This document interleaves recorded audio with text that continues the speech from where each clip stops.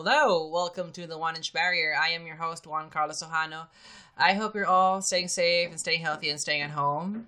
And I already apologize in advance for what you're going to be hearing is a lot of hammering, faint hammering. My neighbor decided to do some construction on a Sunday morning, so I apologize for that. So for this episode, we're going to talk about the film that won Best Foreign Language Film at the 76th Academy Awards. That film is The Barbarian Invasions, or in its original language, Les Invasions Barbares. It is written and directed by Denis Arcand, and this was Canada's first win and third nomination. So for a very quick summary of the film, this film is about Sébastien, a career business person based in London, who was contacted by his mother with the news of his father Rémi's cancer already in the terminal stage. So he goes back to Canada where he and his father's hostile relationship is reignited, while Sébastien finds a way for his father to get better health care for his father. So Sébastien navigates that, overcrowded healthcare system. And, upon knowing that heroin is better than morphine in terms of as a painkiller, I wouldn't know. He tracks down a drug addict named Nathalie. So Nathalie becomes Rémi's, I don't know what's the right word, but she was the one that provides heroin for Rémi so that Rémi would feel better. So then they decided to move Rémi to the countryside where he and his friends spend his last days, having conversations about intellectual stuff because they're an intellectual group of people. And Rémi is a former professor. So yeah, I'm not gonna mention the final line of the synopsis because that's too spoilery. So that's the quick summary for The Barbarian Invasions. So our guest for today is from the United States. Yay! So she is a co-editor of Awards Daily TV. Please welcome Ms. Megan McLachlan. Hi. Hi. It's great to be here. Thank you so much for coming to the show and saying yes. Of course, and I have to tell you that when I told my Awards Daily TV colleague, Joey Moser, that I was going to be on it, he was like, oh, I love that podcast. I want to be on that podcast. So, you're going to have him on next. I just froze. I was saving that information for you, so it was on the air, so you could have that. But yeah, oh my gosh, super excited. He's like, oh my god, I love that podcast. So I'm blushing. Again, thank you so much because I know you're doing a lot of for Awards Daily TV, and we're deep into Emmy season. It's a crazy season of the Emmys. This is not an Emmy podcast, but that's insane. And I'm also a fan of TV, not necessarily the Emmys this year because I have a lot of bad feelings about some of the nominees and some of the snubs. But I'm so happy that you came to the show. Probably doesn't sound right, but yeah, thank you so much. And can you tell our listeners where can they find you and your work? Sure, they can find me on Twitter at HeyDudeMeg. And I'm also on, if you go to awardsdaily.com and go to the TV section, or even I write some of the film stuff too. And we also have our Water Cooler podcast, which drops every Monday. And we're this weekend, we're doing our Pedro Almodovar retrospective, and we're watching Bad Education. So if you're another foreign film that you might want to watch with us. Yeah, and we just talked about it last week's episode because it was a well-known film in 2004, and it was in a conversation, but it was not submitted by Spain. But Spain won that year, so I would not say that they made a bad decision not submitting Almodovar. But I haven't checked it, so for our listeners who are also digging deep, because in the end this podcast is we're talking about films that won this category, but hopefully this is just the beginning of your exploration of world cinema, because there's so much more than the 5 nominees they nominate per year. So be sure to check that one out. And I just have to say that I also listen to the podcast, and I have bookmarked your reactions to Awards Daily for weeks now, and I was so busy, and I listened to it last night, and I also share the craziness of this year in terms of Emmy nominations. It's been a wild ride, and I think it's not over yet. Well, obviously, it won't be over till the Emmys. Oh yeah, it's gonna be a crazy ride because I think there's a lot of unprecedented stuff and like Yeah. disruption in patterns. Some of them great disruptions like Paul Mescal and Shira Haas getting in. Like Yes. I love those two. I mean, kind of biased on Paul Mescal, but those two performances are like naked, emotionally naked performances. It's just Mhm. unbelievable to watch. And then you also have something like, for me, The Handmaid's still getting in series, but not Elizabeth Moss. And I know in your case, Curb Your Enthusiasm getting in Yes. series, but not Larry David. Right. Yes. I was crushed about that. I'm still thinking about that all the time.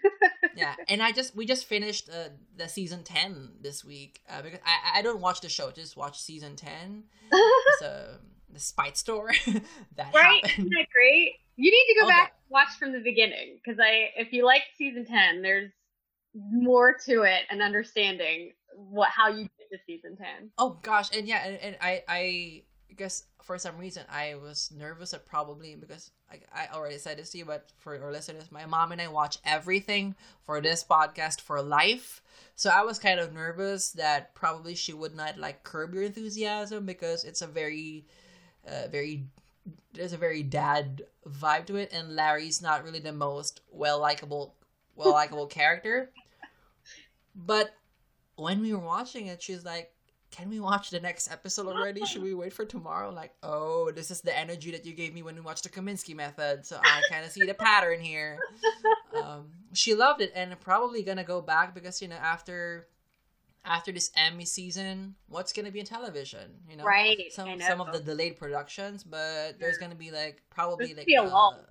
yeah, a lull, and Yeah. probably you would probably see reruns or Yeah. like Game of Thrones on a daily basis. I don't know. Maybe the fanboys and girls would like scream again, like, "Why did they kill him?" And like I haven't seen it yet, but I already know what happened in the Red Wedding.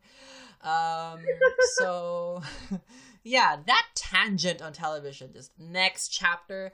Let's now go to like what we think of the Barbarian Invasions. I just love that. I practiced reading it in French. Les Invasions Barbares. You did such a good job with that. Merci beaucoup. So yeah, what did you think of the Barbarian Invasions? I enjoyed it. I was sucked into it like pretty immediately. I thought it was the dynamics with the family are really interesting, and I said this to you before we started that it kind of reminded me a bit of Woody Allen-esque because they're all intellectuals talking about intellectual things, which is so many Woody Allen movies. I feel like, but yeah, I enjoyed it, and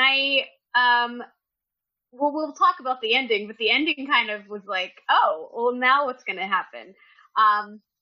But I felt like I liked the way they explored the relationships. I felt like Remy's kind of a bastard. Like the fact that he openly admits to cheating on his wife throughout their entire marriage and has all these mistresses that come to his deathbed basically, and they're all so excited to see him, and his wife is like okay with it. I will say one thing that I kept thinking about with this movie is that I felt like it could have pushed the relationships a bit more, the strain on the relationships a bit more, because they all seem so, except for him and Sebastian, they all seem so like, that's the way he is. Like nobody seems to have any feelings of hurt from him.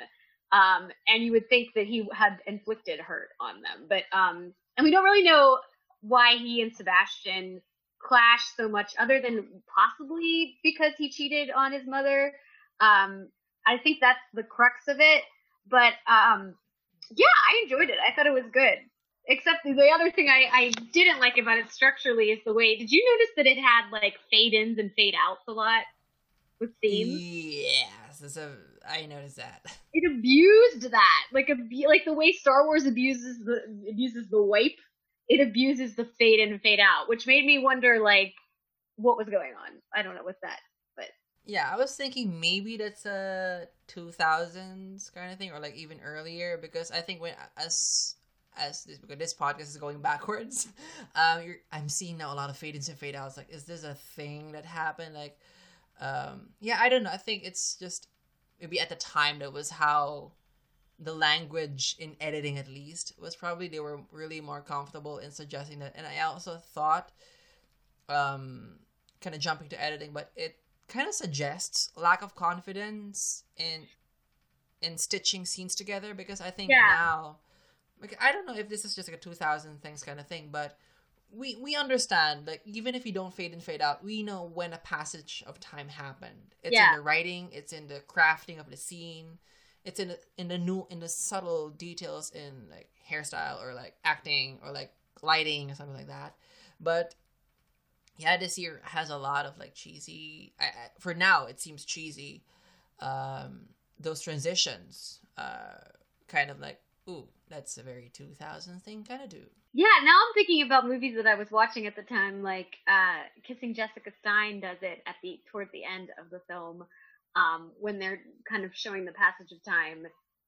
And that's the only instance I can think of, but that tracks with your theory that it's a 2000 thing. I'm gonna have to look back and see what other movies do it. Yeah, that was just an assumption because, yeah, at the time, at the time in the 2000s, I was actively not watching English films because I was such a fraud patriot. Like, I'm only gonna watch Filipino films because I'm a Filipino. What? And then, when I watch those films from that time, it's usually like the Oscar nominees, the Oscar winners. So I'm spoiled by Chicago's very sharp editing, or like the Lord of the Rings or Moulin Rouge. Just like, what? So I'm not really sure like the common language of the film at the time. With this film, this is the 17th episode of the podcast, so probably I've said the word interesting a lot of times already. It's interesting, I would say. I think the film very much engages in verbal warfare for a lot of its runtime. Like, of course, I think the central relationship of Remy and Sebastien, it's the central one, but you also have, like you said, Remy and the women that he messed with, and he even like manages to like get that nun at the end, like the nun, like who comes over and says to him, like, he's like, I would have given you a ravishing, like, I could have ravaged you, and she's like, I would have let you, and I'm like, how is it possible that he got the nun? Like, yeah. I thought that part was funny. I was like, really, this guy? What is it about him? Yeah. What? I want to see him younger because I don't understand. No. Yeah. Yeah. There's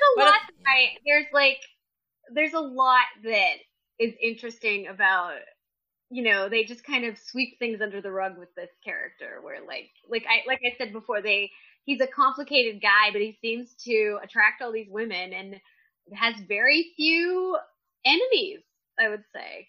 Even his wife, who he cheated on, she's like, you're the man of my life. Like, yeah, okay. Yeah, I was thinking because, with him being a professor, I think, intellectuals have a way with words, and maybe that's one of the factors. I mean, this is not fully disclosed in the film, but I was just thinking that because I was attracted to some intellectuals in my life. But, maybe that has given him, like, a lot of, what do you call this, advantage to attracting people, because intellect can be really sexy when but I was thinking because the character for me, of course, he is in his deathbed, but he gets away with a lot of the the philandering, and I don't know, because I think when the film doesn't really hold him accountable for that, or maybe this is just me in a 2020 lens, would you say, because I think philandering, and I don't know if you would agree with me or not on this, but I think philandering, especially philandering men, I think it's deeply ingrained in misogyny, because you can just easily take women, and just have fun with them and like F up their life, and like, well, I'm in my deathbed, I'm gonna enjoy this moment. Do you think the script or like the film itself is kind of misogynistic, or do you think the character is just misogynistic and not the film? And if if not, how do you delineate the two? A misogynistic film from a film about a misogynistic character. That's really interesting because I do, now that I'm thinking about the women in it, Sebastian's fiance, wife, whatever she is, bothered me for some reason because I felt like she was very just like a basic bitch. Like, let's just put it bluntly. Like, I was like, Sebastian's picking this girl because then when Natalie came in with her like Winona Ryder 2000s haircut, I was like, this girl, this heroin addict is so cute. Like, why isn't Sebastian like? There was clearly something with Sebastian and Natalie, like from their first interaction, and I was like, oh, something has happened with them, and I don't know what it is. But I now that I'm thinking about it, I don't know whether it's a that is an excellent question. I really don't know. Thank you. Yeah, I could see it going both ways where maybe it's a misogynistic film in the sense that like it is just celebrating this dick. Like really. Like Remy's a dick. Like Yeah. he's not a good person, I don't think. And like we're not given any proof that he is a good person, I think. He's fun and he loves life and everything, but I don't think he's somebody that you would say, oh, he'd be there for me. The way that his friends and mistresses are there for him, I don't know if he would do the reverse for one of his mistresses. Um, but then I also think, is that the point? Is the structure of it to make it seem like, also, are we erasing all of his bad things he's done because he is dying? Is that like part of it too? That we're just, even though I feel like the film wants to make it complicated, especially with Sebastian. I mean, the fact that he doesn't even want to go and see him.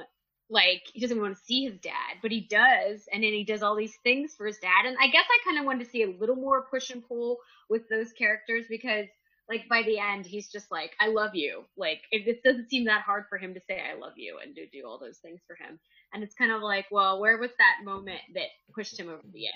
Yeah, but yeah, that is a very interesting observation because because I think when you have a character that is really dislikable like this, which is usually a problem for women characters and not for male characters. Now we're having this conversation. There is only this one brief moment, but it's really brief and it's not even involving Remy. It was when, yeah, because I think when Sebastian came to Canada for the first time in the film, it's immediately sparks again, father and son. And Yeah. he would say something like, I would never be like you, something like that. And then of course there's the leftover anger when they already left Remy. But then his mother, the wife, I should have gotten his name. Her name is Louise. She said that, well, when you had meningitis when you were 3 years old, he carried you for 48 hours, no sleep, something like that. Of course, you don't remember. He's checking you on your school like every month, your teachers, because he wanted to know that you're doing well. I think that's a touching moment with Remy off screen, but it's just because it's kind of in theory, it's in words. And looking back now, I can like, oh, I like that because I think with parents and children, there will always be like, I would quote Annette Bening on this on a variety, Actors and Actors with Naomi Harris in 2016.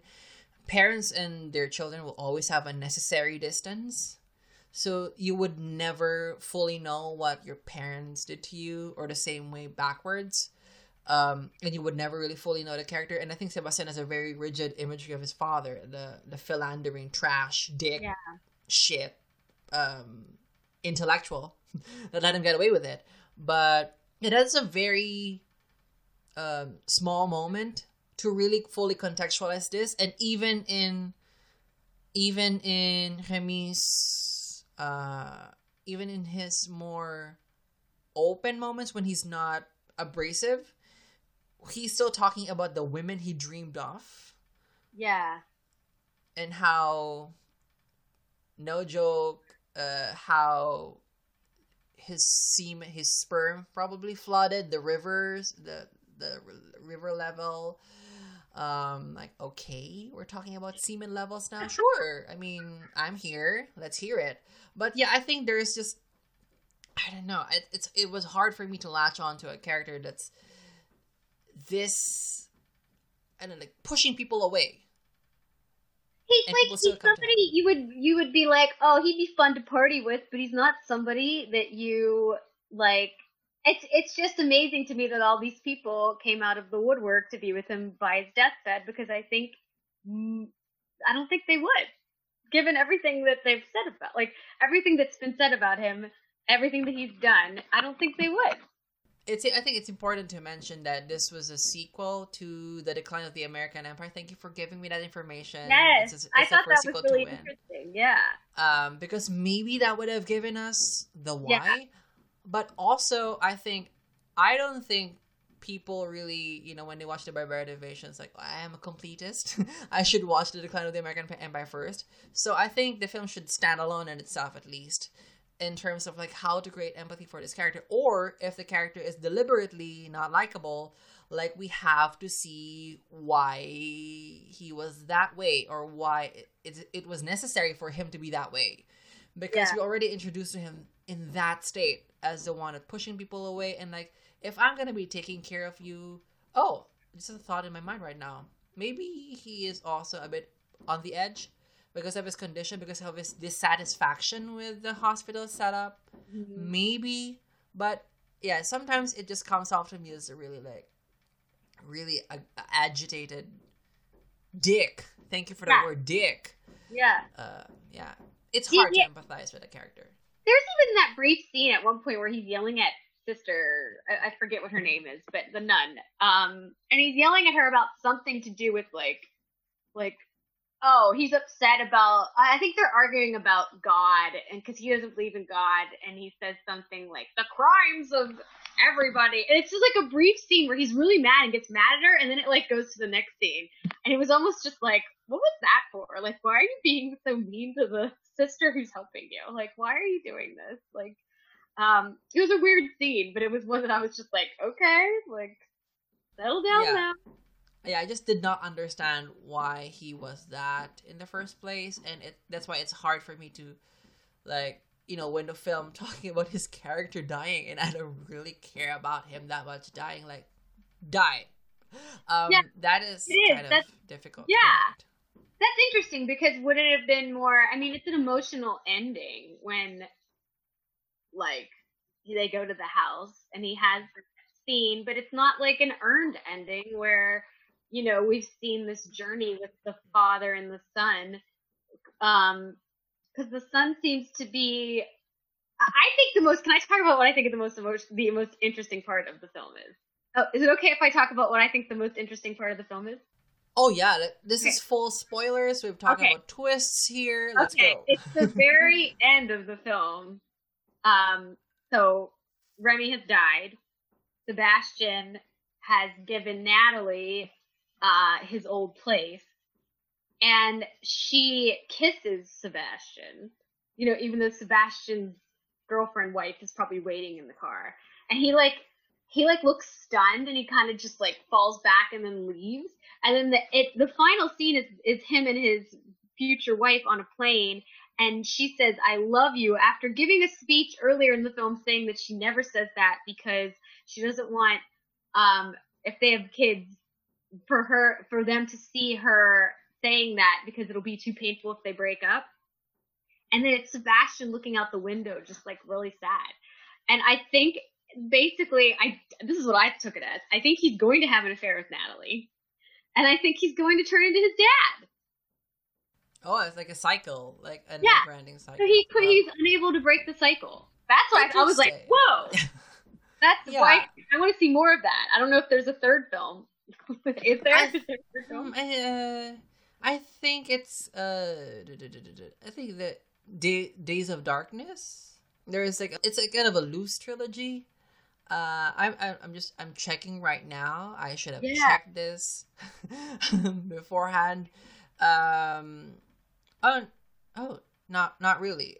It doesn't have really there are very few overlaps in terms of character. So yeah, probably not seeing that. But yeah, that is a very interesting observation that I would admit did not catch, because at the time I think I going to the ending, I felt that the film had a lot of endings. Yes, I would agree with that. Yeah. Like it never really knew when to close it, and then doesn't help that I think for us when you're near when you're for example when you know that the film is 1 hour 50 minutes and you're already 1 hour 45 and you're doing fade outs, you're probably Yeah. ending, but it never really stopped, it just continued. So like Yeah. again, a small thing as a fade out could affect how I responded to the ending. As someone who has done editing in as a work as in life, like really conscious, like don't do a fade out there because it's not confident, or like Yeah. it's too you're suggesting too much that you're closing already. Yeah, I thought that too. Yeah. Yeah, you're right. I even kept thinking like, wait, is this the scene where he's gonna die? Is this the scene where he's gonna die? Oh wait, no, this is the scene where he's gonna die. Um, I could totally see that. Like, is he gonna go through more withdrawals from heroin, which was an interesting tidbit for that character. The fact that he becomes a heroin addict in addition to uh I mean, I guess I wanted to know too, like how much. I didn't think he was in that much pain that he needed it. Like, I don't know. There wasn't a difference between pre-heroin Remy and after and post-heroin Remy to me. I don't know if you noticed a difference. Yeah, not really, but I think the only distinguishing factor is that like one scene where he was craving for it and was kind of rolling in the bed. That's pretty Yeah, much it. yeah, Um, yeah, I didn't even know why they brought up the heroin conversation, because I didn't see him being in a lot of pain early on. yeah, He was a pain in the ass, but he wasn't yeah. really seen to be having a lot of pain. Um, I do think I liked that moment when he was kind of withdrawing, and that's why they were calling Natalie to like come Yeah. here, because that's one moment of weakness of Remy. That Mm, if you're not gonna give me an understanding of this character that much, give me a moment of weakness yeah, so that I can empathize with this dick, basically. yeah. I just think that I think the heroine storyline with Natalie is interesting because these are kind of two people in having different kind of illness, with cancer Yeah. and with drug addiction, and they come together in this kind of twisted way of like doing heroin. But going back to the character, I imagine that I would have been more touched by this film if I just had more attachment to Remy. And Yeah. and even I think with Sebastian, he doesn't really have this huge journey, because I No. think he had it's life is kind of too easy for him. I mean, his struggle is to get his dad to the hospital, but Yeah. he has the money to do it. Right. So, like, it's really kind of petty, and I would not like. That's your problem, really. So Yeah. I find it hard to empathize with kind of actually with any of the characters. That's hard for me to. That's hard because when you tell me like we're gonna watch a film about death, like I'm gonna cry, because like death is such a like, and especially now where I think a lot of us in the world are like kind of if we're not dying, we see people dying, so Yeah. we're kind of have a more confrontative relationship with death now. But to see a film that I don't know kind of doesn't really dig deep into the experience of someone closer to death, and which is kind of disappointing because I knew that the director, we didn't talk, but I read some things, that he wanted to make a film about a character that's close to death. Yeah, I think everything you just said is pretty. And I was even reading the description on IMDb, which I don't think the description is very good about the film. It says, like, during his final days, a dying man is reunited with old friends, former lovers. Well, I guess there was that one. There was another one I read that was like over wine, like a man enjoys, like it sounded like it was like a party and they had intellectual conversations. I'm like, well, there are some intellectual conversations in it, but like, I don't know, maybe it was the Wikipedia one, but I was just kind of surprised that it seems like people didn't know how to categorize this film, how to classify it. Yeah, and I think in terms of tone, I mean, yeah, the tone is probably something that I would say that the film was kind of consistent in terms of its like how's the right word, like kind of like harsh humor that the character. I think that maintains it well, and I think one thing that I would like say as a positive of the film is that it can shift through genres like kind of smoothly. So you said it has a very specific like rhythm and tone, like you say like Woody Allen-esque. Yeah. Because with Woody Allen's like both funny and dark at the same time. Yeah. I think the Barbarian Invasions has that consistency, but yeah, I just struggled to connect with the story. Would you call this a sex comedy drama film? Because that's what Wikipedia has it labeled as. Comedy And drama. Poster? The boobs and the penis. Yes, and the drawn penis. There's not like I think that this. I don't understand how the poster matches the film. Like oh god, I mean, I mean it's an illustration, so they'll have more leeway to that, and we know that the character of Denis is really into women, and Yeah. so the boobs is the penis is pointed to the boobs. I don't know why. I have not been in that situation in my life, but yeah, it's just I mean, it's not as egregious as Halle Berry in the Monsters Ball premiere. Like that's a different film. But yeah, interesting because we never really the sex is in the dialogue.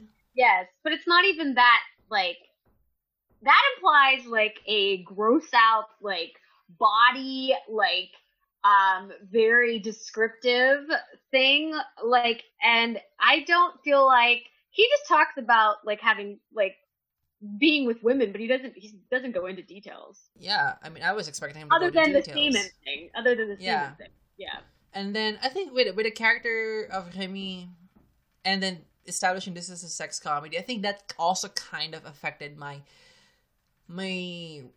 expectations, because when you say you're a sex comedy, you're probably gonna see some sex, but here, and I don't know how you when did you start following the Oscars? Ooh, probably when I was like 18. So, well, no, I've always followed the Oscars, but like really more closely, probably like I'd say maybe 20 years, 2000.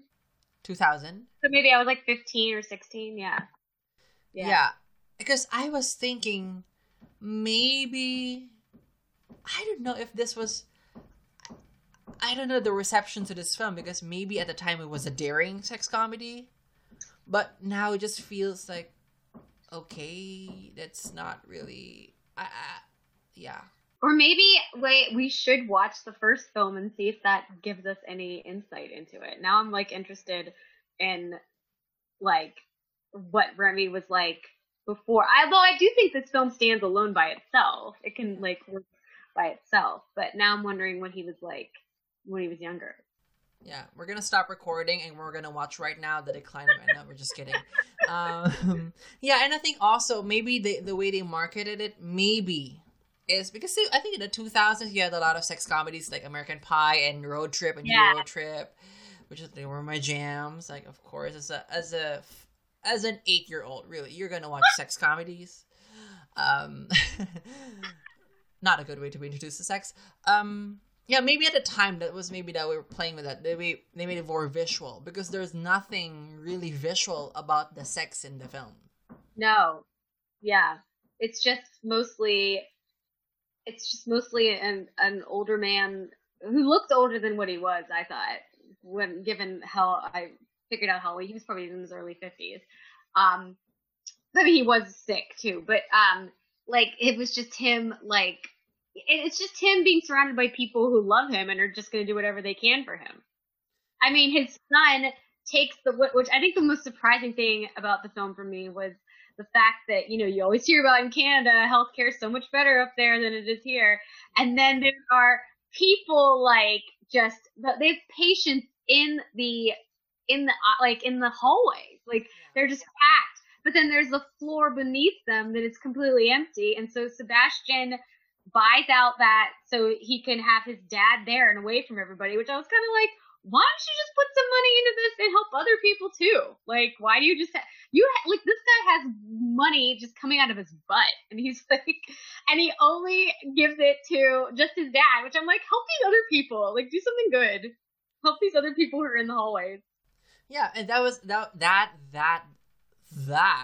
I just struck me because I think as you know, we're coming into this 2010s conversation. I want to know your thoughts on this because I know, looking at Twitter, American healthcare is really like, oh, really bad. Yeah. But then people like kind of go to Canada for like, you know, like a better healthcare, and to see a film in reverse. Yeah.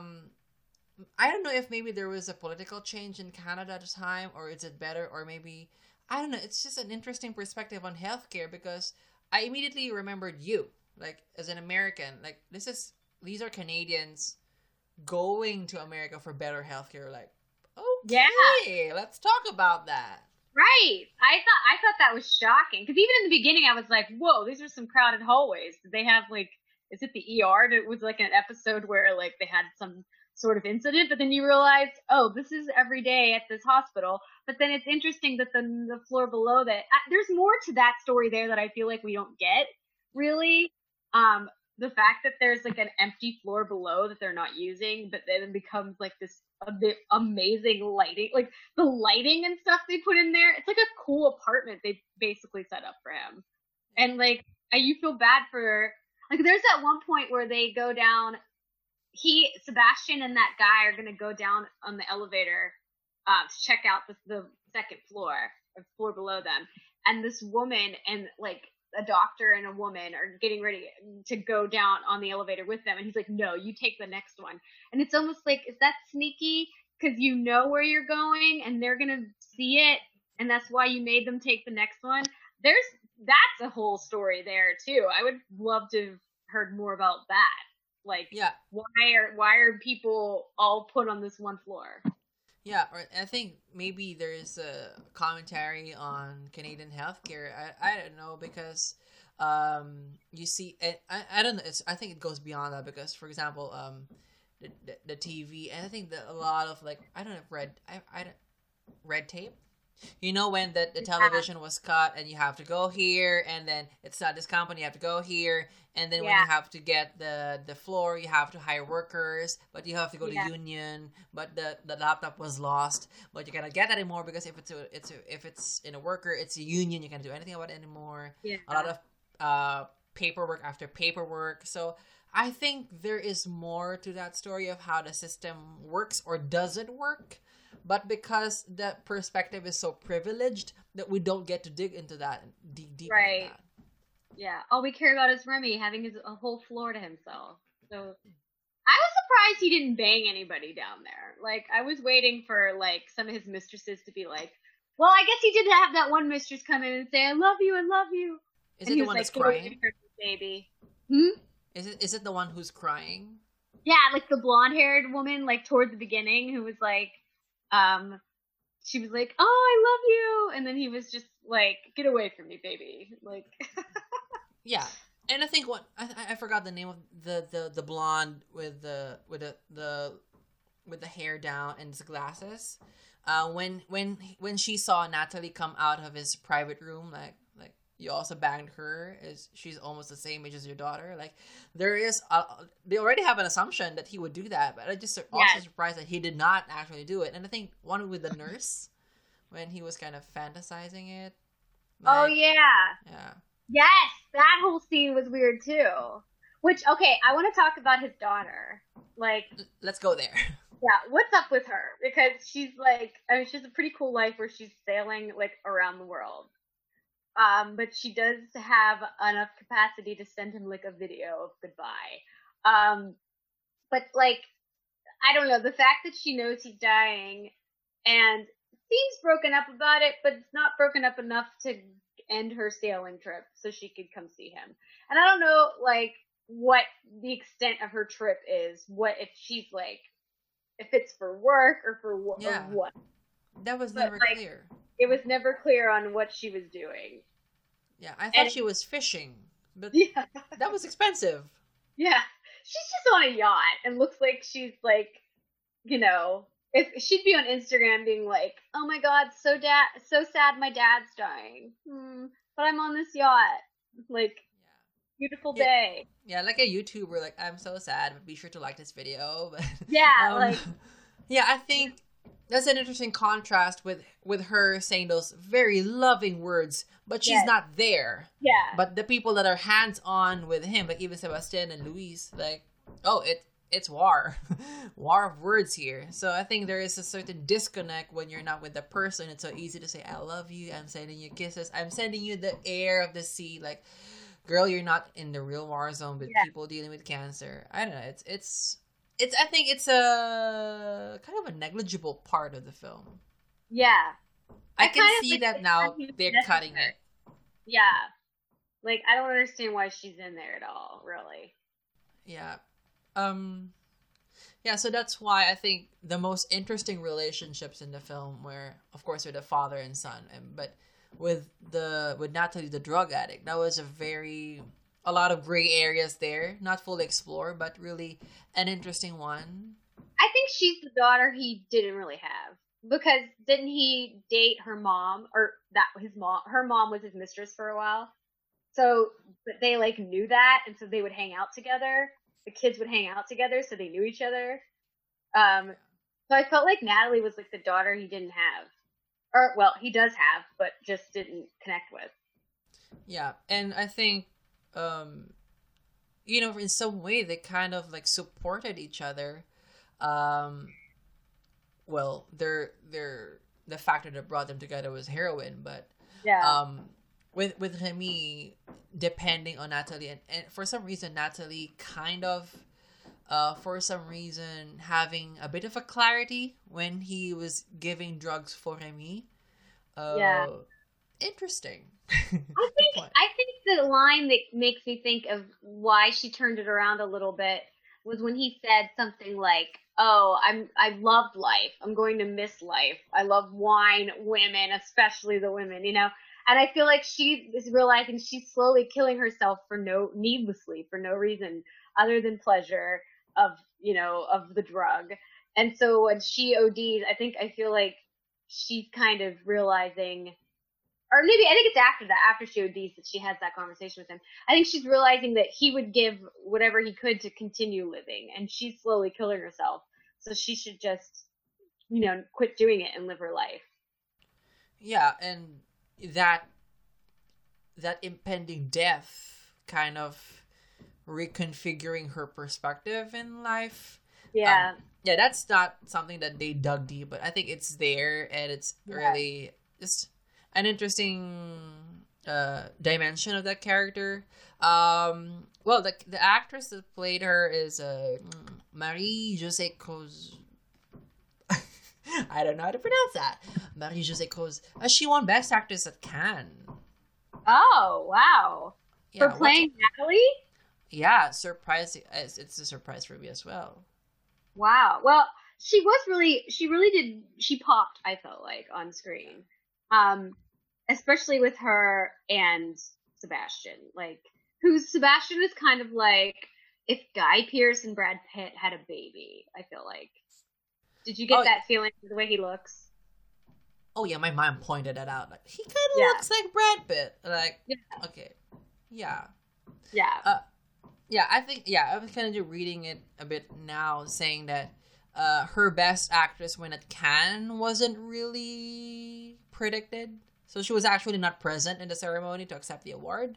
Oh, wow. Yeah, I think it's just rare. Maybe in festivals where they don't have supporting for the acting award to go to a supporting, right? Supporting, or would you consider it otherwise? I would consider it supporting, yeah. Yeah, because I was thinking of like how major she was in the latter half of the film, but she came really late, like 40 minutes in. Yeah. I was gonna say, what do you make of I'm looking through reading about this. What do you make of the title? For like the barbarian invasion, like, cause they say what it like I was trying to wrap my head around because they say it in the film. Yeah, and it's something to do with that guy watching TV about Yeah. 9/11, and I forgot this is a time period where every film that comes out is somehow going to mention 9/11, like, which I'm thinking now, what every film we're going to see in the next 5 years is going to talk about the pandemic or refer to the pandemic. Um, but it's like about how, after 9/11 was was keeping the borders, and now the barbarians are invading. And I was kind of like, what does that mean? I don't know what that means. I was supposed to ask that to you, but since you brought up the question, I have presented like some ready things. Because Okay. I that was also interesting because that scene did not focus on one of the main characters, but the film really focused on that part, like Yeah. mentioning how before there were great wars, but now it's like the start of the Great Barbarian Invasions, and I think because Denis Arcand really set this film to connect this to 9/11. I think just the term barbarian already shows you the perspective, the othering, because there's a very when you talk about 9/11 and you call out a barbarian invasion, that's a very Western imagery, because for people on the other side, the fact that after 9/11 America came to Iraq, for example, that's the barbarian invasion on their side. Right. Yeah.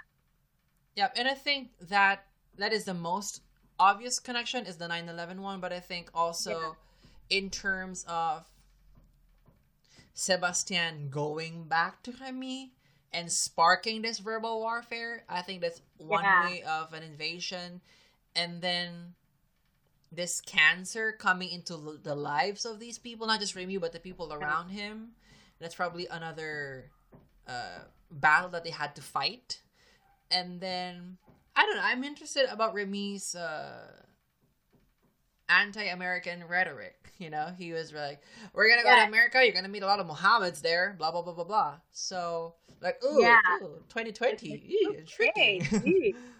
Yeah, like, maybe that a lot of those dimensions. Yeah, I also thought it was interesting that they would like drive back and forth to like Baltimore, like it was like not they said 7 hours, right, from Montreal to Baltimore. Like, how long did that take? That had to take longer than 7 hours. Like, I was about to ask you that, because have you tried crossing the border in Canada? Yeah, that's the thing. I'm like, how are they just getting across there? Like, like zippity doo dah, here we go. Like, it just seems like, oh, I'm just gonna go to Baltimore for the day. It just seemed very fast. I'm like, how are you doing this? Like, that kind of threw me. I'm like, wait, Baltimore in the United States? Baltimore? Like, that threw me.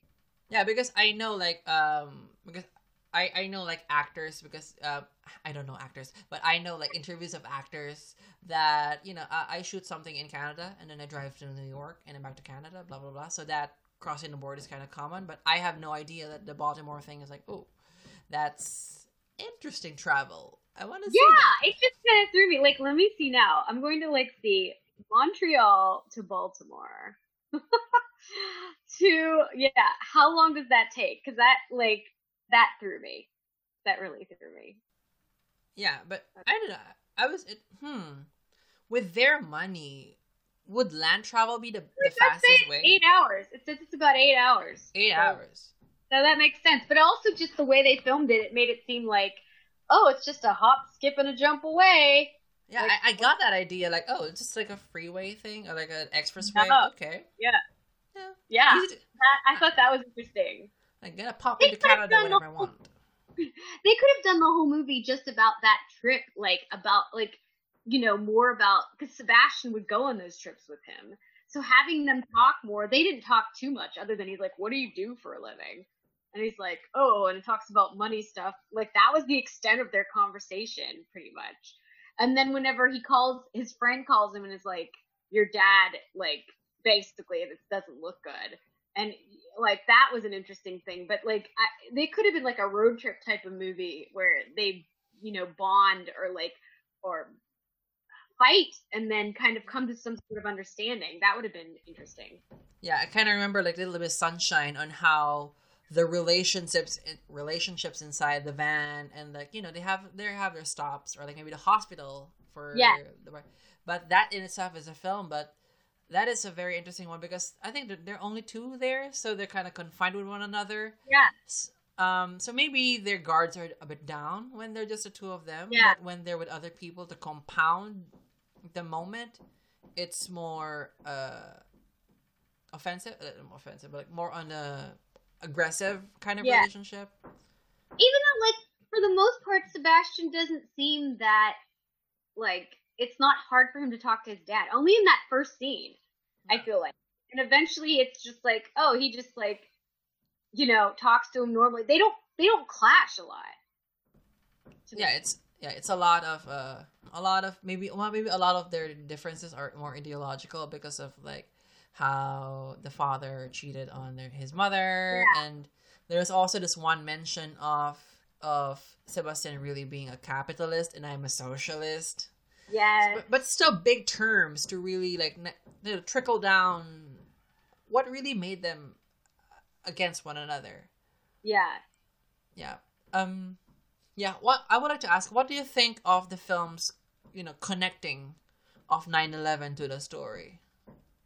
Did it I work or was it forced? It felt forced because like the fact that I had to think, what are they trying to say? I feel like there's more to it with Remy. Like there's more, but we don't really get a sense of that. Like the focus is him dying in his relationships. It's not his political proclivities and all of that are just kind of the like dressing. I don't think it's anything. It feels like they took the title from a minor subplot, like a minor scene, which sometimes I like whenever movies do that. But I just kept thinking, what are they trying to say about like is it the barbarian invasion? All these people that are coming to invade him to help him like through his dying days? Is that like I just was kind of like struggling with why they called it that. Yeah, I think again But you closer. said with what you said, what you described made sense. Yeah, I think also the case with 9/11. I don't know about the attitude in America at the time. Maybe you would be interested in sharing with that because for me, as I remember, because that was I think September 11th, so that maybe they broadcasted here like September 12th or something like that, or morning of September. That won't make sense, but because September 12th, September the 9/11 happened late morning, so that would be late morning. That would be late night here. It'd be like 9 o'clock. It happened around 9 o'clock on a Tuesday, Yeah. so it probably was 9 p.m. on a Tuesday for you. Yeah, but I just saw the image of 9/11 on a morning, so maybe I slept through that because as a kid who doesn't have anything to do in life, you sleep early and your parents tell you to sleep early. Um I don't know. I was just so struck with that because there were a lot of conversations about wars coming, like a World War III, and Yeah. I remember so distinctly when I was in first grade, and I'm not the kind of person who reaches out to your seatmate like, "Hi, I am this Nick. Can we be friends?" Like I'm not that person. Like, I would wait for you to approach me, like, can we be friends? That's why it's such a new thing to me to be like approaching people like, "Hey, I am a fan," because that's a very new thing to me. I was born inside my mind, and I remember it was on my very first day of first grade. My memory is so scary that I remember these things. I remember spending the most of my time waiting for the teacher drawing drawing the twin towers on my pad paper and with smoke in the middle. So I was really fascinated with that because it was such a big event. But that was from me not there. Yeah. How was your experience being in America and an American at the time? It was it was wild. It was probably still the craziest time, probably even still crazier than the pandemic, I would say, because I remember I was a senior in high school and it happened while I was at school, and everything the rest of the day, the classes were weird. Everybody just was like talking about what was going on, and the teachers were kind of doing like trying to take control of you know of how we were feeling. Everybody was scared that like some people had boyfriends, and like older boyfriends, and one girl in my class had a boyfriend who was going to school in the city, and so she was worried that like they were going to attack Pittsburgh. Everybody was started thinking, oh, are they going to attack every city? Like, what's happening? But I remember like by the end of the day, like everything was closed, like every store was closed. Right. Nothing on TV. Everything was just all 9/11 all the time. Like you couldn't just watch like a TV show, because they took control of all the channels. And it was just, you felt very vulnerable and very scared, and didn't know what was really going on. And, so yeah, that's what it was like. Yeah, it was really scary. Yeah, because I was thinking maybe that connection would be more obvious at the time, that the closer to death kind of thing. Maybe you're Um, right. yeah, maybe Yeah, I am. you But are. thank you. But yeah, I think with the 2020 lens, like it seemed kind of tangential at this point to heavily feature it in one scene, and I think the only mention of it is Remy's uh Islamophobic remarks. Right. Those are the only mentions of 9/11, aside from the one moment when they focused Yeah. on it with no major characters. Yeah, so maybe that is the thing. And I just remember also having here in the Philippines, because at the time, really, especially, the Philippines has very strong ties with America. Yeah. Actually, it's more of an abusive relationship in terms of how America really exploited the resources of my country. Oh, sorry. Yeah, I'm not holding you accountable. It's the government. It's like, they've colonized us for 30 years and never really let go of us. So it's like this boyfriend who keeps on stalking, like, we're gonna give you independence, but you're gonna give us mining in your country, and you're gonna allow us to send soldiers who would not have any responsibility if they rape women, something like that. But anyway, that strong I just threw in the word rape so casually. I'm so sorry, but that No, connect. I mean, what you're saying is true, and it's terrible. So Yeah. So even if we're like stuck in this abusive relationship with America, it felt really close, because we will remember at the time that those wars are not just, I mean, after 9/11 we know it's just for oil, but we always think of it as an ideological thing. Even in a Cold War, like the communists are coming for us, those kind of things. And with the Philippines being so aligned with American ideologies to a very big fault, we also felt like tidbits of that fear. But of course, it's different when you know people who might be there in New York City at the time, yeah, who you personally might be, you're fearing that maybe they would go to your city or something like that. It's yeah, very interesting. yeah, Confrontational again, experience with death. But I think one thing that we could connect is that um, Sebastian is really into the business. He is a capitalist in the truest sense. But when and when his being so drawn into business, causing, he's literally separated from his family. He's in London, and then this cancer forced him to come together. And then you also have the World Trade Center, which is like the business center of the yeah, United States. So you see kind of capitalism being under threat or attacked in terms of character level and in the news level, with the 9/11 happening. yeah, Yeah, and of course, I don't think it's something that's out of the question, because the father mentioned that my son is a capitalist. So it's just, I don't know, maybe those intellectuals really just have a thing for intellectual masturbation, just throwing out casual terms like the isms that they mentioned, like, oh gosh, I hate I those know. intellectuals. But yeah, I think those are the things where 9/11 kind of worked its way in, but it's kind of just disjointed when it's so forced in this one Yeah. moment. Yes. Yeah. I would agree Yeah, with that. yeah. And Yeah. I also, I would love to hear your thoughts on this, but I think after 9/11, church attendance in the United States really spiked up. I mean, yeah. I Um, think you might have been. I think you're right. And then it probably dropped after movies like Spotlight, which you and I talked about before the podcast. Well, Catholic attendance dropped. So yeah. But that, I don't know.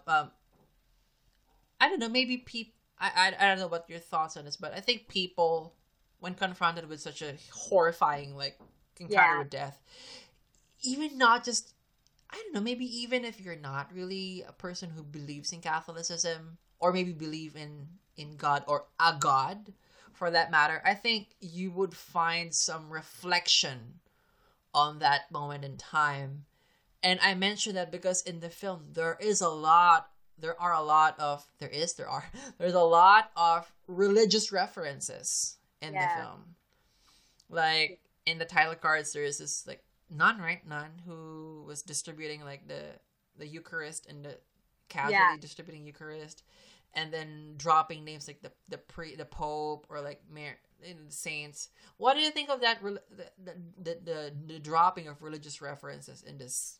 I mean, I guess it's probably just supposed to remind us that Remy is doesn't believe in that. Like I feel like that's what it kind of ends up becoming because they have such that struggle at the end, where she's like, "Oh, just say you believe or whatever." Like she wants him to like because I think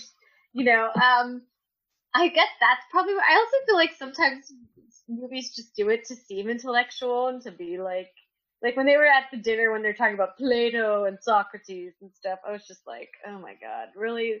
This is what you're talking about? You have days to live. This is what you're talking about?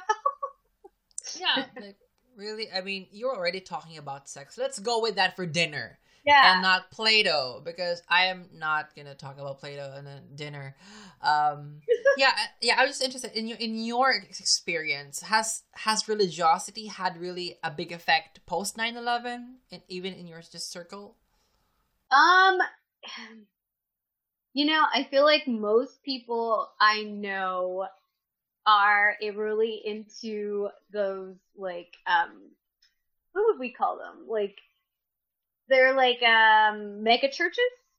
Like a lot of people I know are into like they're kind of like non-denominational um churches that are like almost like a club that invites Not everybody. evangelicals. No, they're just big church, like big clubs. I would describe them as, and they just like everybody hangs out together, and like I know a lot of people are into that. That's where they're like finding their religion. But like Catholicism, like Catholic attendance is down, and like attendance in the more like traditional um I would say traditional churches is down, but stuff like that where you're like almost like I'm gonna you're like a sorority. It's like a sorority or a fraternity. That kind of religion, people are really into, like around here. Fun.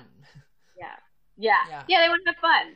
So, but give me the guilt. That's what I always say. I gotta feel guilty in my religion. You gotta make me feel bad. That's Oh yeah. I mean, as someone who is as a believer and is a part of a religious organization, yeah, yeah, it's there. yeah, That yeah, and I know as for me, I choose to live with that. But in this case, I think in this kind of experience, for some people, for some reason, people just glom into like I don't know what is it with events like this, like 9/11 that causes people to be more in touch with their faith or belief. I think it's because like people, start to think about death. And maybe that's why that is the other relationship to Remy in the film is that like he's thinking about death, but he's not necessarily finding religion. He's rejecting it. And like his religion is women and and What a religion that is. would you say? Oh yeah, maybe because he was like, that's his devotion. His life is really Yeah. devoted to women, He was and like, I'll miss the women. I just thought that was funny. And like, I would have been interested to see what it was like before he had cancer. Like, so that's why I keep yeah. thinking about that.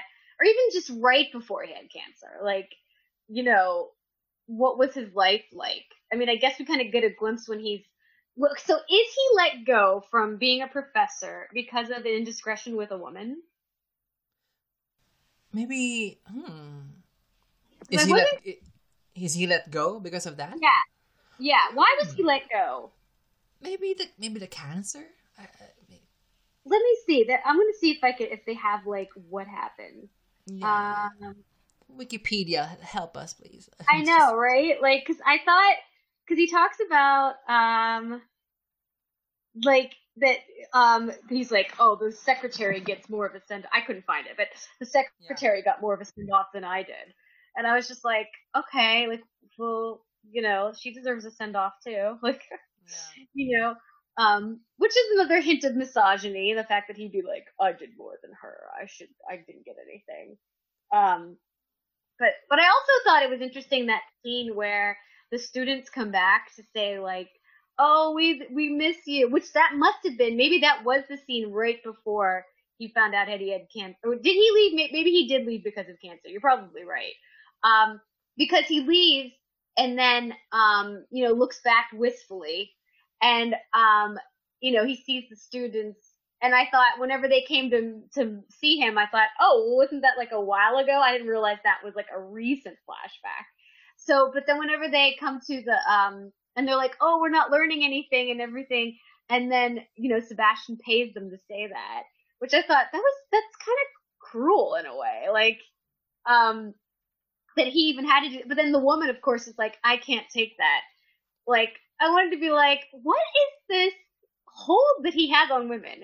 If this film were made in America, Clint Eastwood would direct it and would star in it as Remy, because the way that the man is like, in Clint Eastwood movies, he's always like attracting women. Like even in his last film, um, The oh mule. yes, and he's like 90 years old and having three ways. Like, I feel like that is the same kind of like swagger that this film has, is like this guy can get anybody, like and like even the girl who came in for money that she was going to like say she missed Yeah. him, and then by the end of it she's like, I can't do it. Like I was kind of like, take the money, bitch, take it, Yeah. you earned it. Yeah, definitely. And I did not realize that was a flashback because I was just like a very passive viewer, like, oh, he visited. I just disappointed myself for not realizing that was a flashback. And second one, Yeah, I I noticed he agree. had hair. He had Oh hair, yeah, and that would have been a great spot for having those fade in and fade out parts. But they didn't even do it there. I don't yeah, think. that I did not notice. Maybe I should Yeah. have noticed that more. Or maybe I wasn't paying attention because I think in the second half of the film, it kind of dropped the ball. So I wasn't paying as much attention anymore, which is wrong because I'm talking about this film. Second one, yeah, I would agree with your observation that this is probably going to be a Clint Eastwood kind of film because I haven't Yeah. seen The Mule yet. I I'm gonna haven't see either, but it. I just know that he has. I mean, I just watched Unforgiven, and I've watched other of his films, of other films, but I know that he was like a 90-year-old man having a three-way with in the Mule, and it's just Yeah, the idea of like what you know there's this sense of like that women will just fall over him, and yeah, he believes that, and I get that from this character, and perhaps this director that thinks that women would just fall all over this guy, which he's you know he's just a dude. Like he's just a yeah. dude. And I think that points to the male gaze in terms of the storytelling because um when you have these characters like getting women all the time at 90 and in the case I mean I only knew there were three ways in the mule because of Pete Davidson's sketch and like what do you call it no weekend updates. On weekend updates he talked about the mule and like having three ways at 90 years old and I'm like I'm 24 and I'm having a hard time finding those people anyway that are interested in three ways. So it's just like this is a male fantasy that is happening, and Right. it is unfortunately, if you're gonna trace back, in history of cinema and history of life, that is the point of view that has been taking place. Like for example, if we're gonna look at Hollywood, like when I remember this one tweet that I saw, like when people say that they're making love in Hollywood, I think it's just Ronaldo Sosa. When in classic Hollywood, when they say they're making love, check that one out because it's either making out or actually rape. But because it's in a male point of view, like we're making love, and in this way also, like in terms of framing, like I don't understand. I know that intellect can be really sexy and age is just a number, theoretically speaking, but I'm not seeing it. Like in terms of even how he deals with women. Yeah. It's almost it's why would these women be so, it's like when you're calling customer service and the representative is already don't call and you keep on calling, like he doesn't want to deal with you anymore, and they're like, Right. and this person like, my performance in bed was Oscar worthy. Like I agree with that sentiment, I feel that. So yeah, it's just a weird, distinctly male perspective There's of the that story. scene where they all like they're around the house like at night and they're like almost like outside having a fire and all the women are talking about how they gave him blowjobs, like, and they're like, "Oh, we all here have done that," and I was kind of like, "What?" Like, Yeah, I was already thinking his of like, is wife that a is Western right thing? there. His wife is right there listening to this. I was like, "Oh my god." Yeah, I'm not comfortable with that because I don't know if that's a Western thing of like we're friends and we're talking about, oh my gosh, I sucked to you, right? You remember that? I I don't mean, know if that's a it's not. I culture. mean, there are some groups that do that, but I found that very. The fact that they were all so open about it. I mean, all of his mistresses together seem to be friends, Yeah. and his wife seemed to know and not care, like, Yeah. about it. And maybe the age, because I think they already mentioned how their sex drive went down as they went along. So maybe there's a detachment already to that. So maybe like, yeah, I sucked you at the time. Ha ha ha. Yeah. But yeah, I don't know. I haven't had those conversations, and I went to college for 4 years, so I should have had those conversations. I did not have any of those. One interesting thing about gender in this film is that, of course, you already mentioned the mistresses being okay, but the conversations between the intellectuals, um, it is heavily misogynistic in terms of like how they just objectify women, and the women in that group are just like okay with it. Yeah. And I would also say that most of the men are the ones doing the intellectual talk, and the women mostly just talk about, like, their relationship to him. Yeah, I'm not satisfied with how Yeah. those were drawn out. One thing, I mean, the group of friends are like in a bubble. They're elitist intellectuals who just like saw everyone else as stupid. Um, while they gather in like intellectual orgy, like all the isms, in their brain, like. Um, I just did something that audiences would not see because like intellectual masturbation is like this, and I I love remember, that. yeah, and Great. yeah, and I remember like my female friends are like, that's a male thing. Can we get something like this? Like, that is the intellectual masturbation that's happening with this group, which is like a very, I don't know. I hate those conversations. I was say, what do you make of the scene where I think it's his brother, who his brother has like a much younger wife, the Yeah, blonde, and basically he's told Remy that like Natalie can stay at the house or like people can just stay at their house. And the wife is like, "You didn't even ask me about this." And he's like, "Oh, anything for my brother." And she's like, "I'm taking the girls and leaving you." This is what happened to Tom Cruise and Nicole Kidman. Did you see that? And I was just like, this is so weird. But I'm also like, she has a right to be upset that they paint her out to be like a villain, like because she doesn't want people staying at her house, which she wasn't even asked about. Like, I think it's Natalie, and it's like, okay, yeah, let's have a heroin addict stay at my kid, like at the same house that my little girls are in. Like, it's weird. Yeah, I did not see the Nicole Kidman connection because I wasn't in the conversation at the time. But I'm with her. You know what the f? I'm your wife. I should have a say on this. I think I don't know. Maybe just paints a clear um, gender politics within this circle. Like in this circle, probably the men are running the conversation. Like Yeah. even with friends or with family, it is the men. But it is interesting that for some reason, I think misogyny is such a twisted thing because um, with this guy who is so much into women, his that's also his weakness. Yeah. Yeah, I don't think it's interesting that like Sebastian, when he would buy the heroin, he wouldn't do it himself. He'd have Natalie do it for him.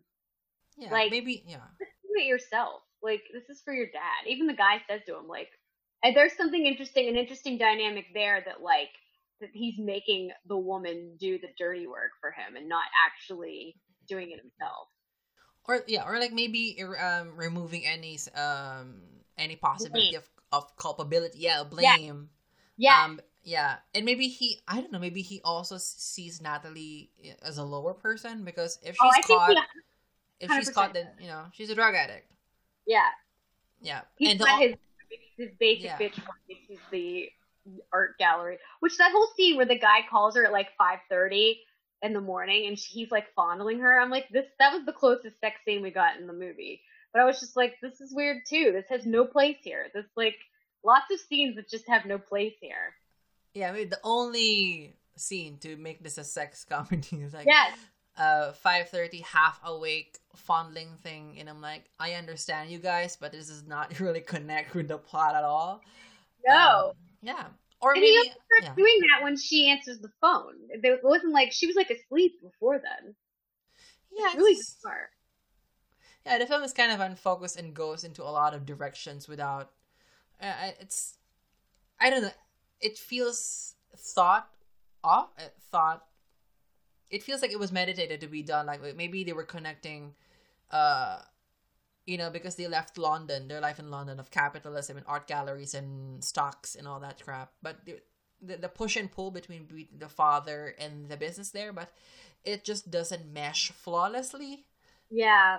Yeah. And on the scene level, at least, because thematically, I kind of understand. Like, even in the 9/11, I understand close to death, 9/11, that feeling. But when on paper and on the screen already, it doesn't fully connect Yeah. flawlessly. That's why it's like, why did they go there? Why did they go there? It's weird, those things. Yeah. Yeah. Yeah. And then one thing that here is the drug use. That they the audacity of Sebastian to go to the police and like, can you get me the people that are but those things, it just shows his privilege. And Yeah. I think in our lens right now, I just find it so hard to connect to people that are so privileged. Right. Yeah. Yeah. Yeah. I was, there were a lot of things that were happening in this film that I was like, this would not go over well now. Like, Yeah. and that was something, and I don't know whether we're supposed to think it's funny, but it just comes off as him being like, you're right, privileged. And, yeah. Yeah. I Yeah. agree with that. Because even in Parasite, they're kind of poking fun at the people who are privileged. Yeah. So that's a high standard Parasite. But anyway, that consciousness of like, if you're showing something like this, then you have to understand what it means or how it would reflect on the audience. I think this doesn't really have any. This one doesn't see privilege critically. It shows as it is. Like, Sebastian can get a floor in the hospital. Yeah. Sebastian can call the police and ask for the drug dealers. Yeah. Sebastian can travel to the United States and get the results the same day. Yeah, and that's another reason for detachment. But in terms of drug use, yeah, you already mentioned how probably the heroin was not really justified because he wasn't really in a lot of pain. And it just caused worse because he became dependent on it. But I would like to ask, what do you think of that scenario? Like, if a person is really in pain and heroin is a thing that would help that person, I would assume heroin is illegal in the United States right now. Yes. Yeah. Yeah. I mean, I thought it was definitely an interesting thing. Um, but I mean, I don't know. Is that how? I guess it kind of just made it seem like, is that how bad their healthcare is? That like, or is it really help that much? I mean, I guess I don't know enough about it, but I thought it was interesting. I definitely thought it was an interesting thing that like they're using the elite, like highest of the high drugs to, even they're privileged in their use of their drugs, you know. Yeah. I think when I think it could have been like and I think maybe it is like an emotional turning point in the film for Sebastian to go out of his way Yeah, to do this illegal thing um for his father basically. But yeah, if maybe the pain was more evident and yeah, maybe he had more stake in it because yeah, he was going out on an illegal limb on this yeah, one, maybe that would have been like, oh, this could be how even in tough relationships, like kind of love trumps, no, triumphs. I don't want to use the word trump. That triumphs, because even in, I think we have, I don't know about your family dynamics, but I think we have that, even when we're angry with one another, like, here's your dinner, like, go to school now, here's your money. So yeah. there's still love there, but I just don't think it's well communicated with what we see on the screen. But maybe I that would was agree with what they're going that. for. Yeah, yeah, Yeah. I agree with that. Yeah, and then the film really delves, not delves, but in the final parts, the euthanasia part of it. Um, the last episode we talked about The Sea Inside, which is about a man who is paralyzed for 28 years. That's why he was fighting for his right to end his own life. There, I understand the desire for euthanasia. Here, I kind of don't.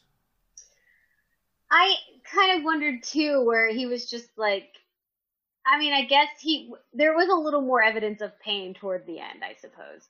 But I also was wondering if he was just like, I can't take this anymore. I'm bored, type of thing. Like just like I'm bored. Like, when is this gonna happen? I thought it was more of like, when is this gonna happen? I want control over this. Yeah, it's just maybe it's my emotional investment with the character. I did not feel that he really wanted it, Really? or maybe I don't know. It's just because I think, I don't know. I've not been in that situation, but I think if you're gonna want to end your life in that way, you must have gone in a hardship because you're already asking for that. And I don't. I would actually say that he kind of had a good with his son brandishing his privilege, he kind of had a good, not the good, because cancer is never good, but I think that it's more pleasant than what other Yeah. cancer patients has in their journeys. I just don't think it was really, I don't know, it was a rewarding, or not a rewarding, it's a reasonable outcome for him. I mean, I know the terminal illness, but I just did not see much of the progression for Yeah. him to desire that. I would agree with that. Yeah. At the one point, I liked the part though where they were talking and he just like nodded off and they thought he died. And he goes, "Wait, what did you say, cowboy or something?" Like he was like faking them out. Cause I thought, oh, did he really, is that going to be it? Is that how he's going to die? Um, but I would agree with that because we kind of just see him at the same level most of the time until the end where he does look at Sebastian at some point and say something like, "I'm ready" or something. So maybe I think it was more of a control thing than anything. He just didn't want to. I don't think he wanted to get to the point where he couldn't enjoy his friends, maybe. And so it was just like, I'm ready to do this now. Like I don't want to delay this any longer. Like I've done what I have my friends around me that I'm able to enjoy them, and I've enjoyed them enough. Yeah, maybe that is that because even I just remember because this year I was hospitalized. Um Oh my gosh. yeah, for 1 week, I was hospitalized, and my first day at the hospital, Kobe Bryant died, and then the Oh, first case of COVID happened in the Philippines, and like, I'm already in the hospital. What's happening in the world outside? So I was kind of like Elizabeth Moss in that bottle episode in season 3, like, I'm getting crazy inside this hospital. Oh, That's probably why I love that episode, because I like, oh my gosh, I am Elizabeth Moss right now. But I think just when you're a patient and you're basically bedridden, you're not in control. People come and go. People like yeah, get blood or like insert medicine, and it's painful, yeah, but you're at their mercy. But the whole time he was in that hospital with not so good facilities and crowded things, he fights to have control there. yeah. Like he not just intimidated, but verbally attacked like people around him. And so Everybody. your mention of control, it makes sense that even in this last moment of my life, I want to have that. Maybe it's kind of maybe it's arrogant, or like maybe it's just like I want to have that control. I want to have the upper hand. And maybe that's also a characteristic of him being an elitist intellectual. Like, I want to be the one deciding. If I'm going to go, it's not going to be God. It's going to be me. Yeah. Well, because he knows there is no God. He believes there is no God. So he's like, I'm doing it. Yeah. And interesting but he also mentions like, when he said, right, I believe, I wish he believed, something like that. Something along those lines. He did say something along the lines at the end after he says, "I would love to have had sex with you," to the nun, and she's like, "I would have let you." I'm like, "Come on, look, give us one redeemable woman in this."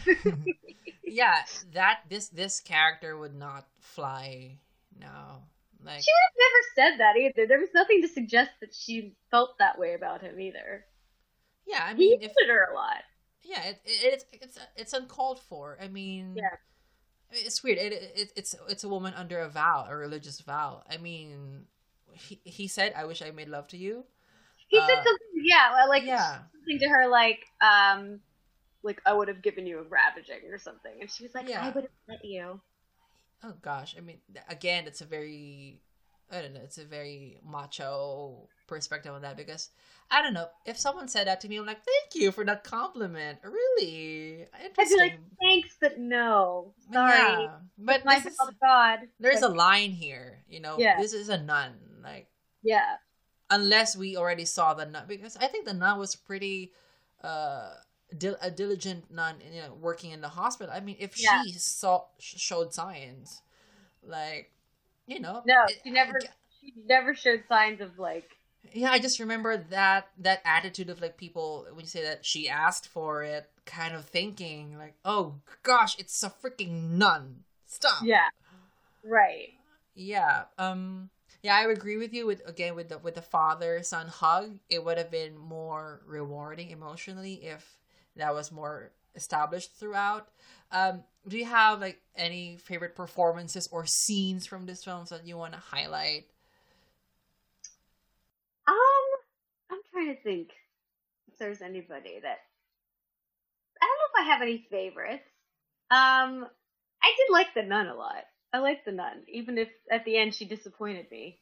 What was the name of that nun? Yeah, what was it? I just know she was sister for most of it. Sister. Oh yeah, Sister Constance, is it? That's probably it. Johann Marie Tremblay. Oh, is this Jacob Tremblay's mother? I want to search it. Oh gosh. Probably not, but that would be funny. Tremblay. Interesting. She is not, but yeah, Tremblay it is. Yeah. I mean, in as much as we kind of like really did not connect with Remy, I think the actor Remy Girard did a pretty solid job with this. Really, this character that tests our limits of empathy. And I also like the wife, Louise, Dorothée Berryman. She was really, I don't know, I think with her performance, I kind of understand why even if she's the ex-wife, she is still there. Because with her candor and demeanor, I think it suggests a lot of like empathy and love still there. So I kind of understood like why is she sticking with him? She's that energy. Sad. I thought she was a sad character. Like yeah. And like Stefanos, who was Brad Pitt. I for some reason, I thought that he was David Duchovny. I could see that too. Like I thought he was the actor here, and I'm like, really? That's David Duchovny. And I know like David Duchovny and Brad Pitt, like some people in there are like, oh, they kind of have some similarities. So I did not realize it was a different actor after I saw the credits. Oh, why is David Duchovny's name not in here? So weird. For me, I would just point out, like, I criticize this moment, but I think the montage of the women he dreamed of in his life, even, I think it's a very, it's kind of a vulnerable moment for him. Like, he and his friends are kind of talking about, like, sex and the women he fantasized about and the cause of the flooding and the river in terms of sperm levels. But I don't know, like, maybe... And that scene went on a close-up. So I think, like, maybe if they were having, like, a crass discussion, it was actually a very vulnerable moment for him for some weird reason. Because, I don't know, I'm not comfortable sharing who I dream of. And to share that when he is facing death, I think that's a very... vulnerable moment that I wish it wasn't as misogynistic as that. But there we go. We got that moment of him thinking about the women. And it's not the stories. We see images. So it's kind of like him looking back at his life. Yeah. Yeah. And, yeah. And I'm 24 and I have those moments. I look back like, where is he? Is he gay now? Let's message him on Facebook. But, yeah, those things. But, yeah, those are that's my probably one favorite scene from the film. T'as ruiné sa vie à elle, t'as ruiné mon enfance, mon adolescence, puis celle de Sylvaine, ben... Ah, c'est de ma faute si ma fille est une ratée. Sylvaine, elle aime la mer, elle est convoyeuse de voiliers, elle est extrêmement compétente. Je trouve ça pas mal moins raté, moi, que de moisir dans une université minable d'une province de Ticoune. Écoute-moi bien, mon petit garçon. T'es peut-être millionnaire, mais tu sais absolument rien. Il y a une chose que je sais, ma vie va pas sembler à la tienne. Parce que si je suis ici, c'est pas à cause de toi, c'est à cause d'elle. C'est elle qui m'a élevé, c'est pas toi. C'est pour elle que je suis là, pas pour toi. Dérange-toi non pas. Hein? T'as pas un avion à prendre pour Hong Kong? Vas-y donc. J'ai pas besoin de toi une seconde, mon vieux. Tu m'emmerdes! Va donc chier, calice. Tu m'emmerdes! So, we're now going to talk about how the Barbarian Invasions basically got this award. So it premiered in Canada in May and also premiered at Cannes, where it won the Jury Prize and Best Actress for...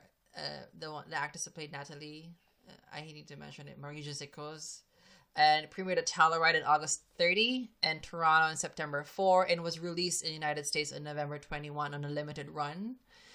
This was Canada's first win and third nomination. Actually, the first nomination is for the Decline of the American Empire, which is the prequel to this film. And it was also nominated for Best Original Screenplay, which I find interesting because they already had characters from the Decline of the American Empire.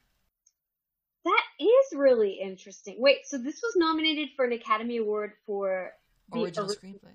Yeah. Wow. Wow. I didn't realize that. And, yeah. Yeah. I wonder, like, I mean, I guess it does have that kind of, original screen. You're right, though. It maybe it should have been adapted if it was, well, not adapted. I guess it is original.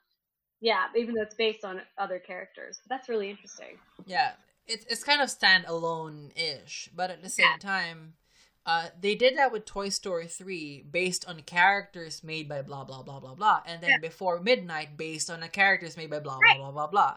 Yeah. So this one, we're like, really? Original screenplay. I wonder how they figured that out. I wonder how they, like... Yeah, I think it's easier to hide things before. Like, for example, in 2002, the year before, Gangs of New York and... I think it was adapted in some sorts. And then My Big Fat Greek Wedding, which is from a one-act play, I think. Show, yeah. It was in an original screenplay. And I think now they're more strict. Yeah, because, like, for example, with Damien Chazelle for Whiplash, which is a nutty case because he wrote the screenplay for the feature film first, but then he needed to make a short film to fund his feature film, and he was completely original the whole award season. But when it comes to the Oscars, it's based on the short film, so they have to switch campaigns. Wow. I think they're just more loose before. I think you're probably right. That's really interesting. I didn't realize that. Yeah, that's really interesting. I didn't realize it was up for Best Original Screenplay, too. Yeah, and the part of the film which we had some problems, like, oh, it was nominated for that as well. Really? I know, right? Like, I guess it has the hallmarks of an original screenplay because it's, intellectual. And, I mean, if you like Woody Allen in this category, then they would like this because it's, people just sitting around talking a lot of the time. Yeah, and maybe it was edgy at the time. It could have been it. And because it has those ties to 9/11, I'm sure that made it edgy and made it like something that feeling more current. Oh yeah, maybe it was more profound at the time than the experience to see how it all ties up. Like, wow. And then it was nominated for Golden Globe, won Critics' Choice, nominated for BAFTA, and won National Board of Review. And it never really went super wide, like only 139 max. And its domestic gross was 3.4 million, and international is 18.3, and the worldwide is like 21.8. Sounds good for a film like this. Yeah. I mean, I would not have watched this if not for this Oscar-winning nomination. So, I mean, I think especially before, because I think now it's more streamlined. Like, you have, like, even films from countries we would not know, they would submit for foreign language film this year and qualify for other categories as well. Because I think now the pace of film conversations and film criticism is so fast that if you're premiered in Cannes right now, you better premiere this year because you're going to be lost in the conversation next year because there are more films now than before. Right. That's true. Yeah. That's really interesting. Because, like, for example, like, let's go to the other nominees. For example, Evil from Sweden. It was sold in Cannes and premiered in Toronto. It was nominated in 2003, but only released in the United States in 2006. Wow. That's really interesting. Yeah, and I did not, like, bother checking the releases of other films, like The Twilight Samurai from Japan, which premiered in Berlin, and Twin Sisters from Netherlands, and Gellery from Czech Republic. But yeah, that's the thing before. I think before, word of mouth can take a year. Yeah. Yeah, but now I think, especially with how film Twitter is going, like, build your word of mouth for 1 month. Because if you don't get that, you're going to be like, especially that I would love to know your thoughts on the expansion of the eligibility period for this Oscars. I mean, it's just so weird. I mean, I don't even know how, I honestly have no opinion because I don't even know how it's going to work. I mean, and I think because it's just like, everything is so day to day. Yeah. It's so hard to know. Like, I know that we're supposed to have, I think next week is when some AMC theaters are supposed to start opening. Ooh, good luck with that. I know, that's shocking to me. And, I don't know. It's honestly, I feel like I'm just kind of like, okay, holding on for dear life with all of these things. Yeah. Do you intend to watch? Go to a movie? I probably would. Like, I mean, I'd probably wear my mask. I mean, I'm working in an office right now. I'm going to work every day. I'm in my mask, and so I'm more comfortable being out and about than most people, I would say. But I would probably take the risk. I miss going to the movies, but I also go by myself, so I wouldn't have a problem with that. I don't need a big group to go or anything. Yeah, I hope AMC does their part of, like, if you're gonna open, at least drop the capacity inside. I think that's what they're planning on doing. And masks on. I think masks on. Yeah, I don't feel comfortable watching films in cinemas for at least a year. So, see you in the Heights, probably in the cinemas. I mean, I did not know that. I mean, I wasn't really following that, but when I saw the trailer, like, oh, this is gonna be such a joyful film to probably watch, and then we get Hamilton, which I haven't seen yet, but I think Yeah, especially this year. I think even without a theatrical run, I mean, there's so much streaming and VOD coming out. Yeah. That I actually don't feel comfortable like the extending. I hated the idea because Really? I think now is a chance for Academy to let's see what we have. I mean, if we're counting number of films, there probably isn't a lot. If we're gonna maintain the number of films that are being screened in VOD and all that jazz, it's kind of roughly in the same or even lesser. But the Academy voters doesn't really watch all the 300 eligible films. I do think that it is necessary, I guess, to have the extension because, like, nothing has come out. I guess. I mean, are we gonna give? I know you'd love this, but are we gonna give Elizabeth Moss Best Actress for The Invisible Man? Yes, please. I mean, yeah. I just thought it was a missed opportunity to go on a different direction because I felt that when they extended it, they were really trying to catch those films, those contenders that probably would debut on October, November, but they're gonna have to move it to. But Yeah. it's just like, if we're missing films now, imagine next year. Yeah. Like, I would actually think that independent films and foreign acquisitions would survive us in the years to come in terms of what would play. I would think that this would be a good time for independent films, I guess, because you could just like really. I mean, a lot of independent films don't have a lot of fanfare with them anyway, so this might be a good opportunity to release those little films and have them, go VOD and to a bigger audience. And then, maybe we do get some more independent films in the Academy Awards nominations, like because of that. Like that was kind of a nice idea to think about. Yeah, and then when they brought up the idea of the virtual screening room, like, oh my gosh, they're gonna probably see these like not leftovers, is a bad word, like leftovers from the Sundance from 2019, 2018 screening now. And it would be maybe like a very creative Oscars, the same way that the Emmys is crazy now. Yeah. But I just felt that they were not ready to go there. And, I would say maybe we would get film editing nominations from documentaries or like sound nominees from like concert documentaries or like more performances not in English and all that. But no, but I just mentioned that because even in this pandemic thing, the VOD, a lot of films are still streaming. It's hard to catch up with them, and you have to have like a word of mouth to get going. Mm-hmm. Now, even with lesser film screening, you have to have a good word of mouth there for this week at least. Because if you don't have that, you're gonna dissolve. Like, for example, Summerland that dropped like July 31. And I so want Gemma Arterton to get like an Oscar campaign there just because it was such a heartbreaking, like, that's a character that's dislikable and abrasive, but she shifted in a beautiful way.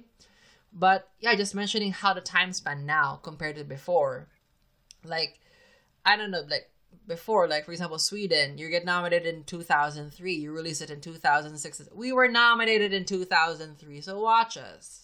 Yeah, that's wild that like happened that way. So then I wonder how did people even see that movie? Yeah, and I think that's why they fixed the rules for this category, because before, like 70s, 60s, you would have films nominated for this year in foreign language film, and because they would only be released in the United States 2 years after, they would get nominated again. Oh, wow. Wow. Yeah, that's why. Like for example, like in 1966, like the Battle of Algiers was nominated for a foreign language film, but was only released in the United States in 68, and then in 68 it gets Best Director. Wow, that's really wild. That they was messy, and yeah, and then I think this year we're already starting to see like films being released so far from their Oscar nominations. And just goes to show like how the film conversations has shifted in their pace. Yeah, like I cannot imagine like in your work you're doing a lot of interviews and articles, like you're just pumping them because there's so much stuff right now in TV and in film. But before, you have the breathing time to catch up. Yeah. I Yeah. know. Now I feel like I don't.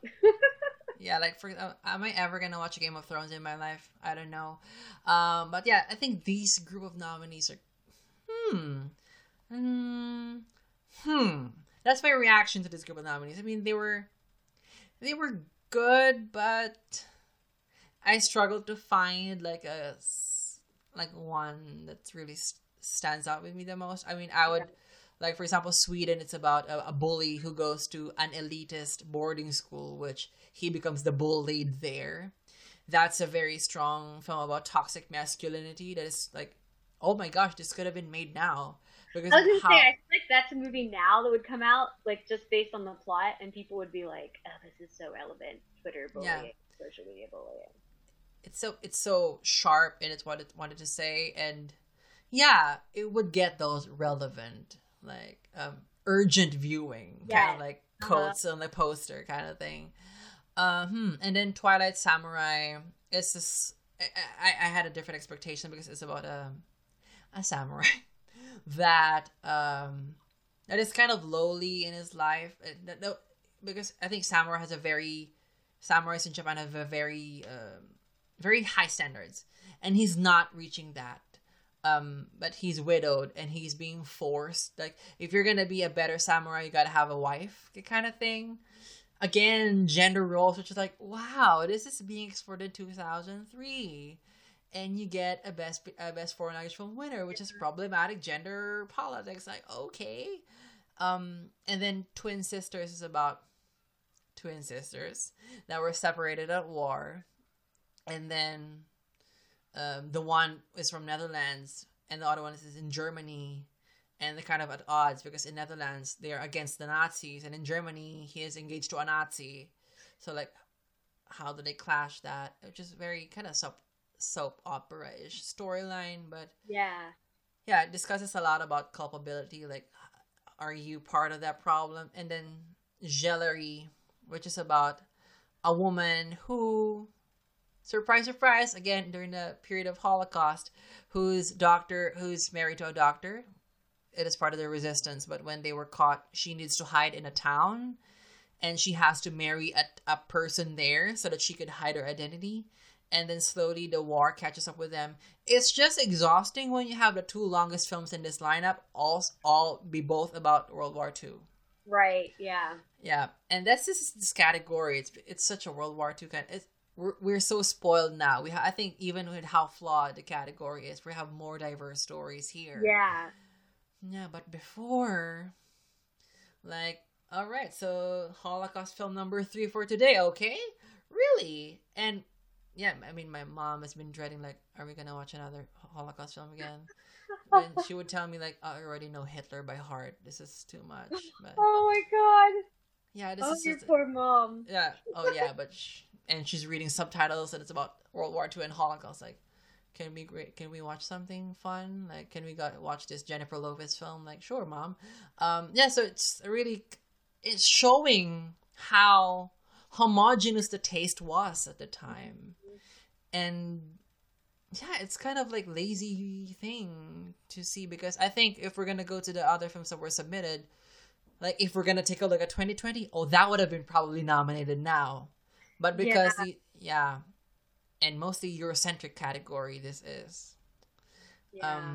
Yeah, so the films that were nominated this year that were not in English, City of God, which was submitted last year, did not get in, premiered this year, got directing, adapted screenplay, cinematography, and film editing. That's wild that it didn't get in.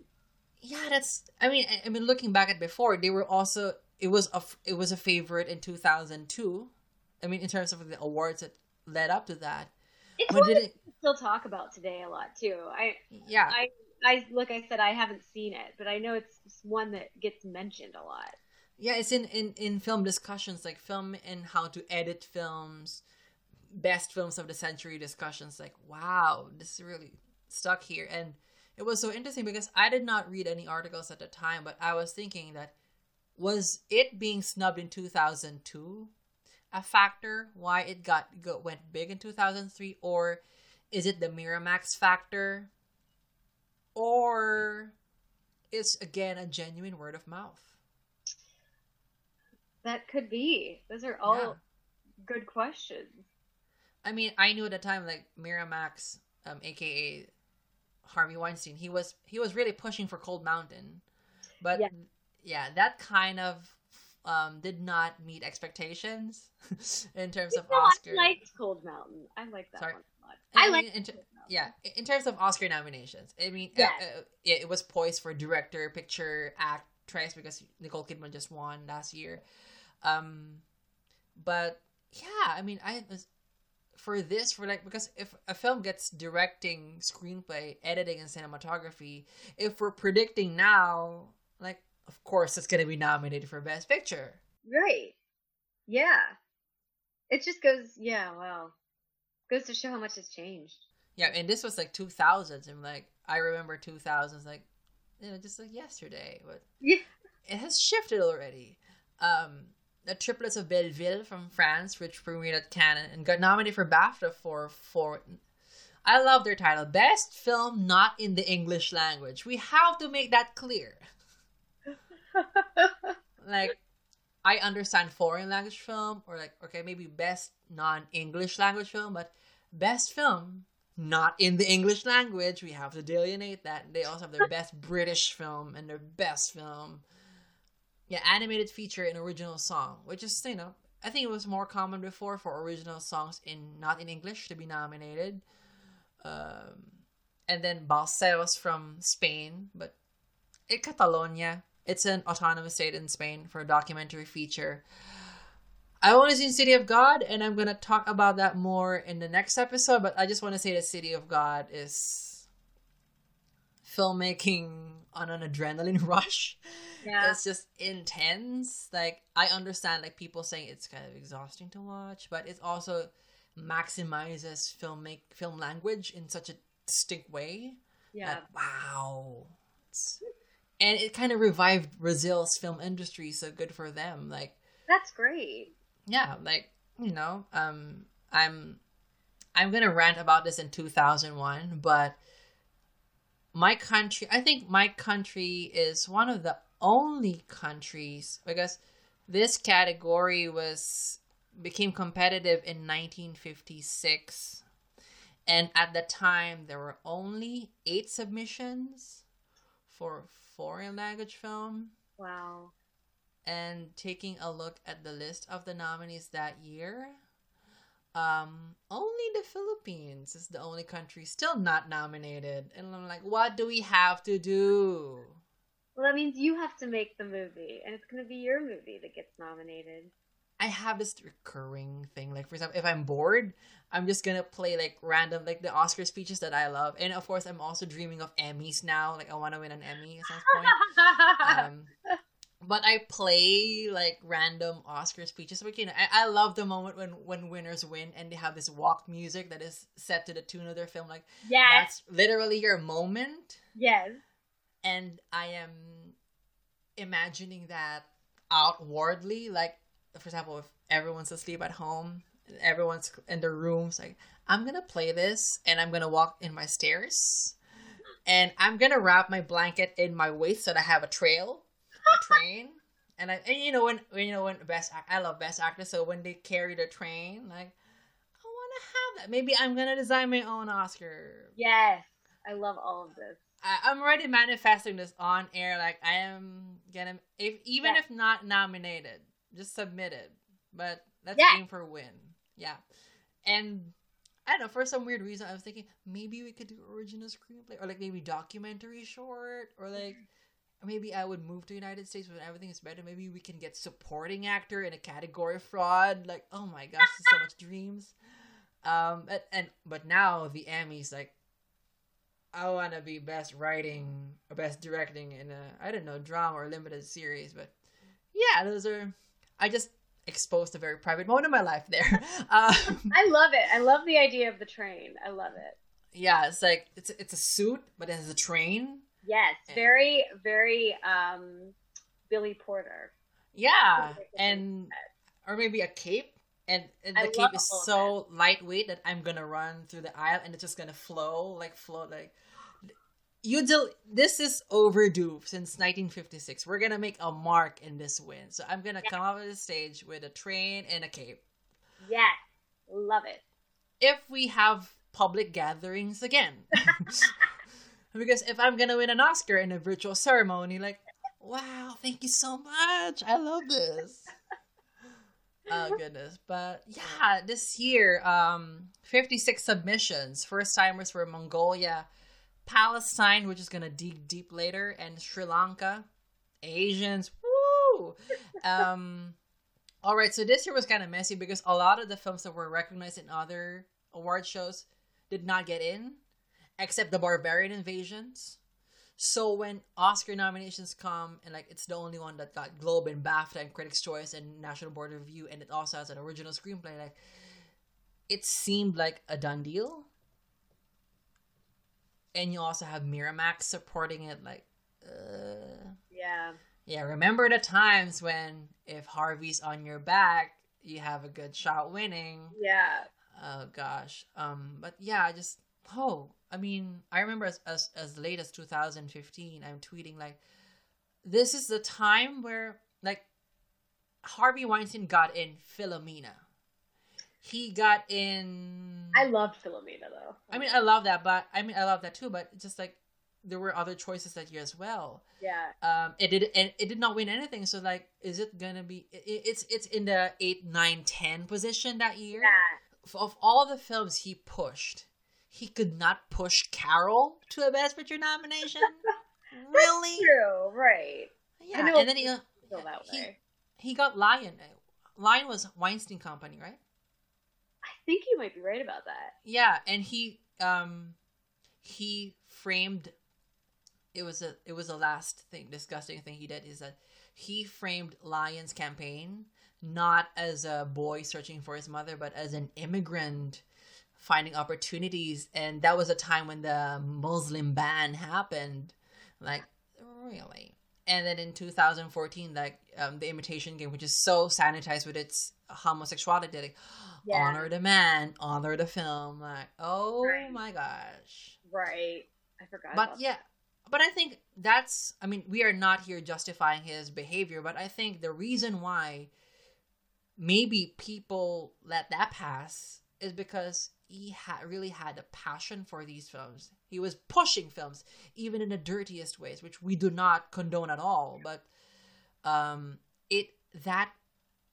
methodology of campaigning has unfortunately shaped what Oscar campaigns would look like until now. Like TV appearances, late night shows, and like free trips and like free this, free that, calling them like, can you watch our film? Those things. But yeah, just important to remember that there was a moment in Oscar history where he was a force in terms of the films that get in and win. Yeah. Just mentioning like this was coming off of 2002 where he got in Miramax Chicago, The Hours, and Gangs of New York. And he also got for Frida and other stuff. So he played the game very well. Yeah. Which, maybe contributed to the Barbarian Invasions winning. But yeah, looking at these films, like for example, the most buzziest one is Osama from Afghanistan. Won Golden Globe. Yes. Wow. Premiered at Cannes, and the character is just named Osama, and there's no other connection, but of course Osama bin Laden happened. Yeah. And it was kind of a surprise success because it earned $3.8 million in the box office over the budget of $46,000. Wow. Yeah. And maybe the name helped, the Osama one. Like, we are patriots, we're Americans, but we're gonna watch a film called Osama just for interest's sake. And then Goodbye Lenin from Germany, starring Daniel Bruhl. Berlin premiere, Golden Globe nominee, BAFTA nominee. And then The Return from Russia, another Golden Globe nominee. Why are the Golden Globes that happened this year? Won Golden Lion at Venice. The Story of the Weeping Camel from Mongolia. It did not get nominated this year, but it was nominated for documentary feature the following year. Wow. That's interesting. Yeah, I mean, I did not know that until this episode because I mentioned that last episode, but then, oh, here it is again. And then Distant, or Uzak from Turkey, won Grand Prix and Best Actor at Cannes. And we have to mention Infernal Affairs from Hong Kong, which was remade by Martin Scorsese, brought his first Oscar for The Departed. It's a great original film, and I see how Scorsese improved upon it. I'll have to check it out. It's one I've always wanted to see. Yeah, because because when I saw that this is such a European list, except for Twilight Samurai, I have to get Infernal Affairs in, so we watched it, and it was a great action film. Kind of cheesy at times. That's why I saw that the meaty story is already there, and Scorsese just amped it up a bit, because I think Infernal Affairs is more sentimental. Scorsese was just down dirty and brutal with The Departed. Oh yeah. What did you think of The Departed? I loved The Departed. Yeah, I really loved it. Actually, it was the movie that made me really like Leonardo DiCaprio, because I wasn't always a huge fan of his. But I thought he should have won the Oscar for that movie. Oh yeah. Mm-hmm. Yeah, that was another messed up campaign thing that happened. Because he got nominated for like Blood Diamond instead, I think. I think he It was like he had 2 coming out that year, and like that was what he ended up being nominated for, I think. Yeah, he campaigned. I think he got supporting for The Departed, but they also had Jack Nicholson in supporting, and then Mark Wahlberg happened. Yes, he was really good in that. Yeah, just like, ooh, that's Marky Mark, you know? Yeah. Yeah, I mean, the thing that did it, the film that did it to me with DiCaprio's Titanic, I mean, it was not the best. It was not his best acting, but I was awakened in terms of like, oh, I want to make films because of how I saw Titanic. And I was awakened in other ways as well.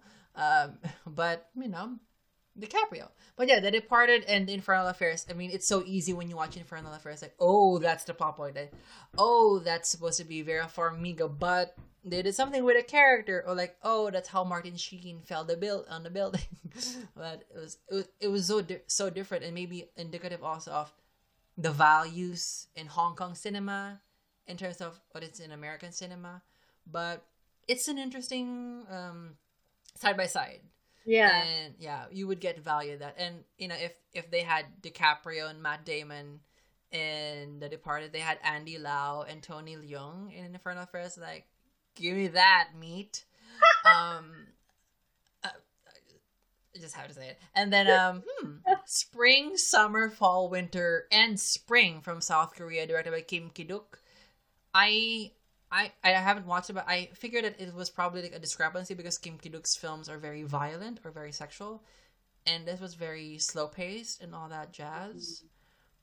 And then Goodbye Dragon Inn from Taiwan. It's about an old classic theater that is premiering its last showing of a film, and it's directed by Chai Ming Liang. And it's probably how I felt when I watched The Invisible Man. The last film in the cinema that I would watch. Like, interesting. And that was the last film too. That's the last film that I also watched. Yeah, that's the last Do you love watching films with other people or by yourself? I always go by myself. Yeah. Yeah. By myself. Yeah, me I too. don't need anybody. I don't mind going with people, but I like going by myself. Yeah, I prefer, like, not even like on a film review, like, stay out of my way, I'm taking down notes kind of way. I think it's just more personal when you're one-on-one. And I don't know, it's just so intimate, because when people always say it's such a communal experience, like, I understand that, but for me, it's such a one-on-one. Yeah. And I'm probably spoiled because I watch movies at 12 in the afternoon and no one's there. Like, I watched 1917 by myself. I went to do that one by myself too. And The Invisible Man by myself as well. Like, I'm the only person in the cinema. Like, what's moving there? Oh my gosh! And I almost cried because that's the first time I saw Elizabeth Moss on the big screen. Like, that's my queen! Oh my! And like, I am so spoiled with close-ups. Like, give me more close-ups, please. Like, season 3 of The Handmaid's Tale, close-ups. Give me that. So yeah, that was a very personal experience. And then why did we go there? And then divine intervention from Palestine. It was such an interesting case. It premiered at Cannes. Initially, Palestine wanted to submit in 2002, but then the Academy is that you're not a state. And like, ouch! I exist. And then, but then they made an argument, like for example, like Hong Kong. Like Hong Kong is an autonomous state. In 2002, 3, we have to acknowledge it because now it's a different time. Some country took over Hong Kong, but like even Puerto Rico, they were accepting submissions from Puerto Rico, which is a part of the United States. Yeah. If Trump is forgetting that, it's part of the United States. So like the following year, they submitted divine intervention in 2003, and it was accepted finally. And there was the remarks that the committee decided to treat Palestine as an exception to the same way we treat Hong Kong as an exception. It's always the goal of the Foreign Language Film Award Executive Committee to be as inclusive as possible, said by John Pavlik. For a category that has featured France, Germany, Italy, and Sweden on rotation, I call BS. Yeah. But yeah, it's so different now. Like the only repeat winner in this decade is Iran, and the most nominees is Denmark with 5, and they only won once. 2010. It's more diverse now, I think. Yeah. We're making strides, but covering the international feature film category is always crazy because, like for example, that they should have submitted this film the same way that people said it with Portrait of a Lady in Fire. Yeah, but it's all crazy. And then when they make the short list, why did it get in those conversations? But I think I think we would have been going nuts before. Like film theater would explode before, because before there was no short list. It's from 50 to 5. If we do it now, 90 to 5, oh goodness. Yeah. Like, yeah, it's messy. But yeah, this is one of the things that the Academy had to navigate in the 2000s, because when Palestine got nominated in 2005, it was messier. They got nominated as Palestine, but Israel objected, so they named it Palestinian authorities. And then the director objected, so they named Palestinian territories. Wow. And then even after the Oscar, people were requesting to revoke the nomination. Wow. I mean, we know the Oscar is always political, but it doesn't get really this literal, like, countries involved in an Oscar nomination levels. Yeah. Do you also, I would imagine you also cover for international feature film in... Sometimes I do. Not very often, but like I got to see Parasite at the Savannah Film Festival back in November before it kind of went everywhere. So that was exciting. That must have been like an exciting experience to see like this film, and like not much people has seen it. Yeah. Like, oh my gosh, we have a gem here. Yeah, I was really excited to see it. It was so thrilling. Yeah, what was your experience like watching Parasite, and like it's not yet coming out to many people, but like we have this Korean film here.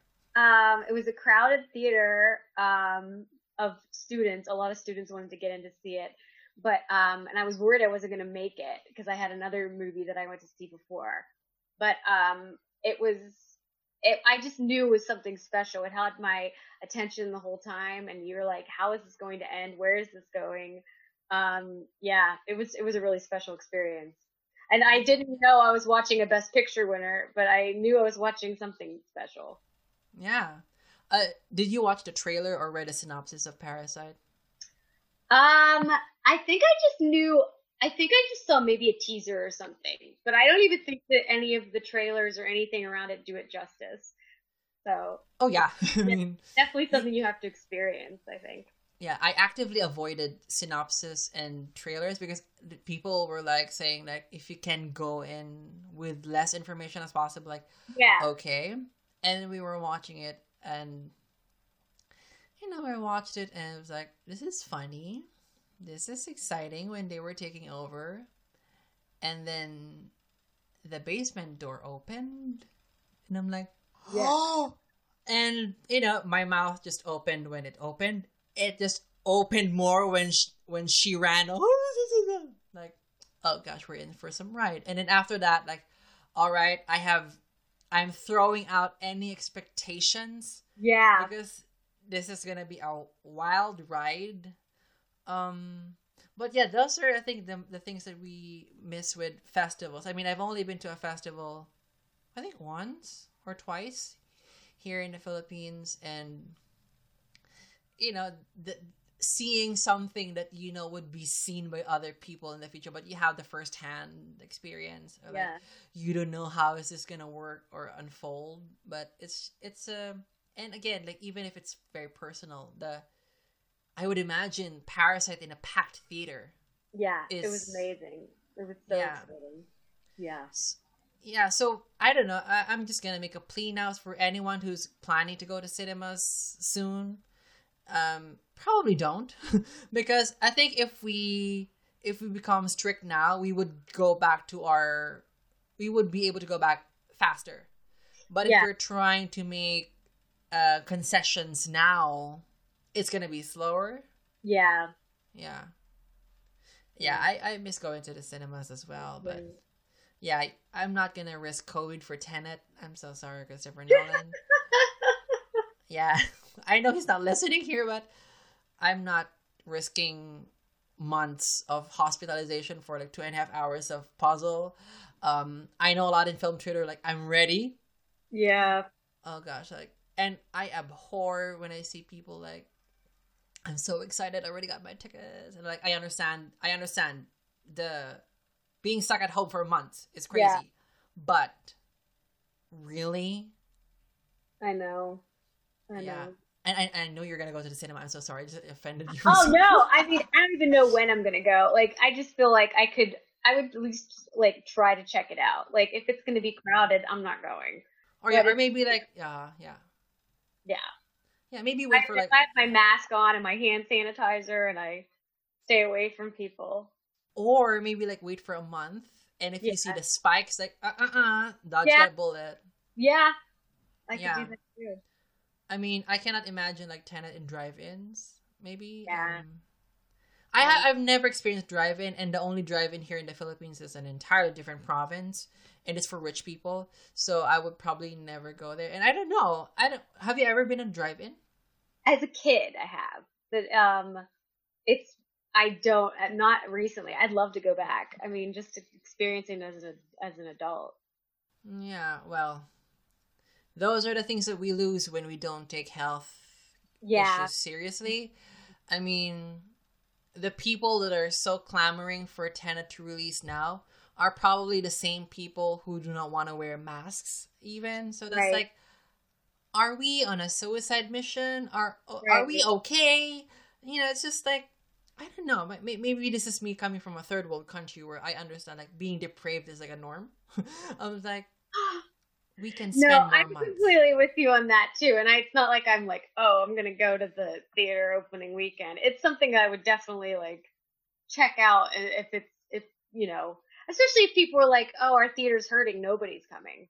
Because I do want to support the theaters. Like, that's the other thing. It's hard. You're put in a weird position. Or like, I don't know, buy a ticket and then don't go. I don't know. It's just a weird situation. But yeah, it's a confounding thing, because I think in a more ideal situation, we can handle health and economy. Mm-hmm. Like of course, we're not prioritizing business over health, but we can, if we just acted early on, then maybe we could have like a little more semblance of a normal life. Then maybe we would not have to grapple with, we're losing cinemas. Yeah. Yeah. And a lot of films, like independent films that we probably rally behind, those are the films that stay in cinemas for a long time, and then they build buzz, and now they are lost in the VOD. Yeah. A lot of VODs. Mm-hmm. Because I think that's your only, because I think you're only holding it out in cinemas if you're a big release and you really need to make big bucks. Yeah. Yeah, but other than that, VOD is the way to go. But again, it's like the word of mouth building. Like I mean, the pandemic was the only thing that stopped Parasite from existing in cinemas. Like, I was seeing grandmothers on Twitter watching Parasite for 15, 20 times in cinemas. Wow. They keep coming back and like they were proud, like Bong Hive. Like, I thought I was Bong Hive. They were the real Bong Hives, like paying for 15, 20th time watching it in the cinemas. The pandemic stopped them, but that's the power of the theatrical experience, like making people talk about it in an extended period organically, at least. Mm-hmm. Yeah. So, yeah, I mean, going back to 2003, the other films that were probably in the conversation to be submitted were Monsieur Ibrahim from France, which won Best Actor for Omar Sharif from Lawrence of Arabia, and was nominated for Golden Globe for a foreign language film. So maybe I mean France wasn't nominated this year, so they're like, interesting, because usually when France doesn't get nominated, they effed up the submission, or just like it's a too difficult film to watch. And then Swimming Pool from France, Francois Ozon, Critics' Choice nominee. Wow. And then there is this film from United Kingdom called In This World, which won Golden Bear at Berlin, but it won BAFTA for Best Film, not in the English language, but it was in Persian, Pashto, and Italian. And at the time, there was the official language rule that if you're a British film, you have to be like in Welsh or Scottish, something like that. Oh, wow. Maybe this would have been a factor if I think it was a docudrama. But yeah, now we have the liberty of like watching films from like, oh, United Kingdom is submitting a film in Filipino. Interesting. Yeah. Yeah, like I was so I remember 2013, there were 3 films in Filipino submitted from Singapore, United Kingdom, and the Philippines. Duh. And then the films that had the most chance of getting in were the films in Filipino from United Kingdom and Singapore. Like, are we really ignoring the Filipino film in Filipino? Like, interesting. But yeah, and then, The Man on the Train from France won Venice Golden Lion and Los Angeles from critics, and then At 5 in the Afternoon from Iran won jury prize. I just have to mention that because I think female voices in Middle Eastern cinema, they're just like, they should be amplified more, because I think the culture and the discourse in Middle Eastern cinema has been mostly around men. And when you see these pioneers and them getting, I mean, because I think when you have like this is also the thing even now, like when a female director gets into awards recognition, you have to realize that more female directors were not noticed. This director probably fought so hard for her vision.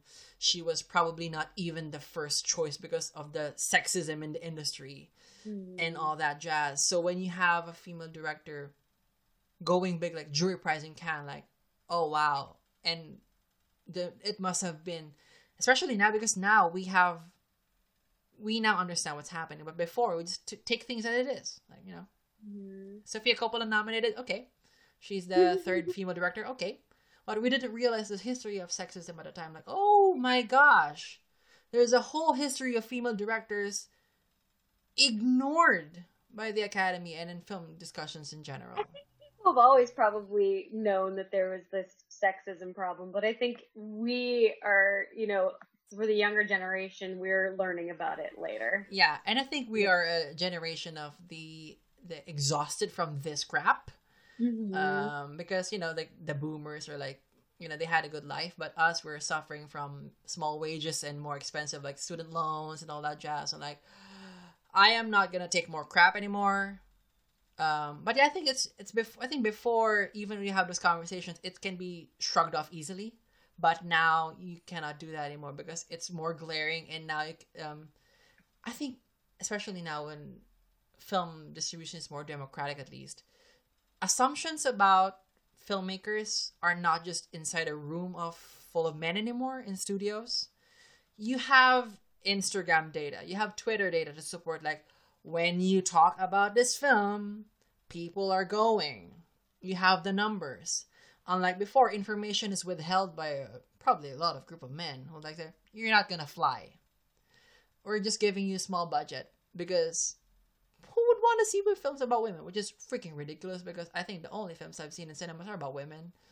But yeah, that's an interesting conversation that we are so glad it's a mainstream now, because before you're probably, he's a feminist. Like, it's a bad word. Like, really? We're talking equal pay, equal opportunity, equal rights here. That's radical.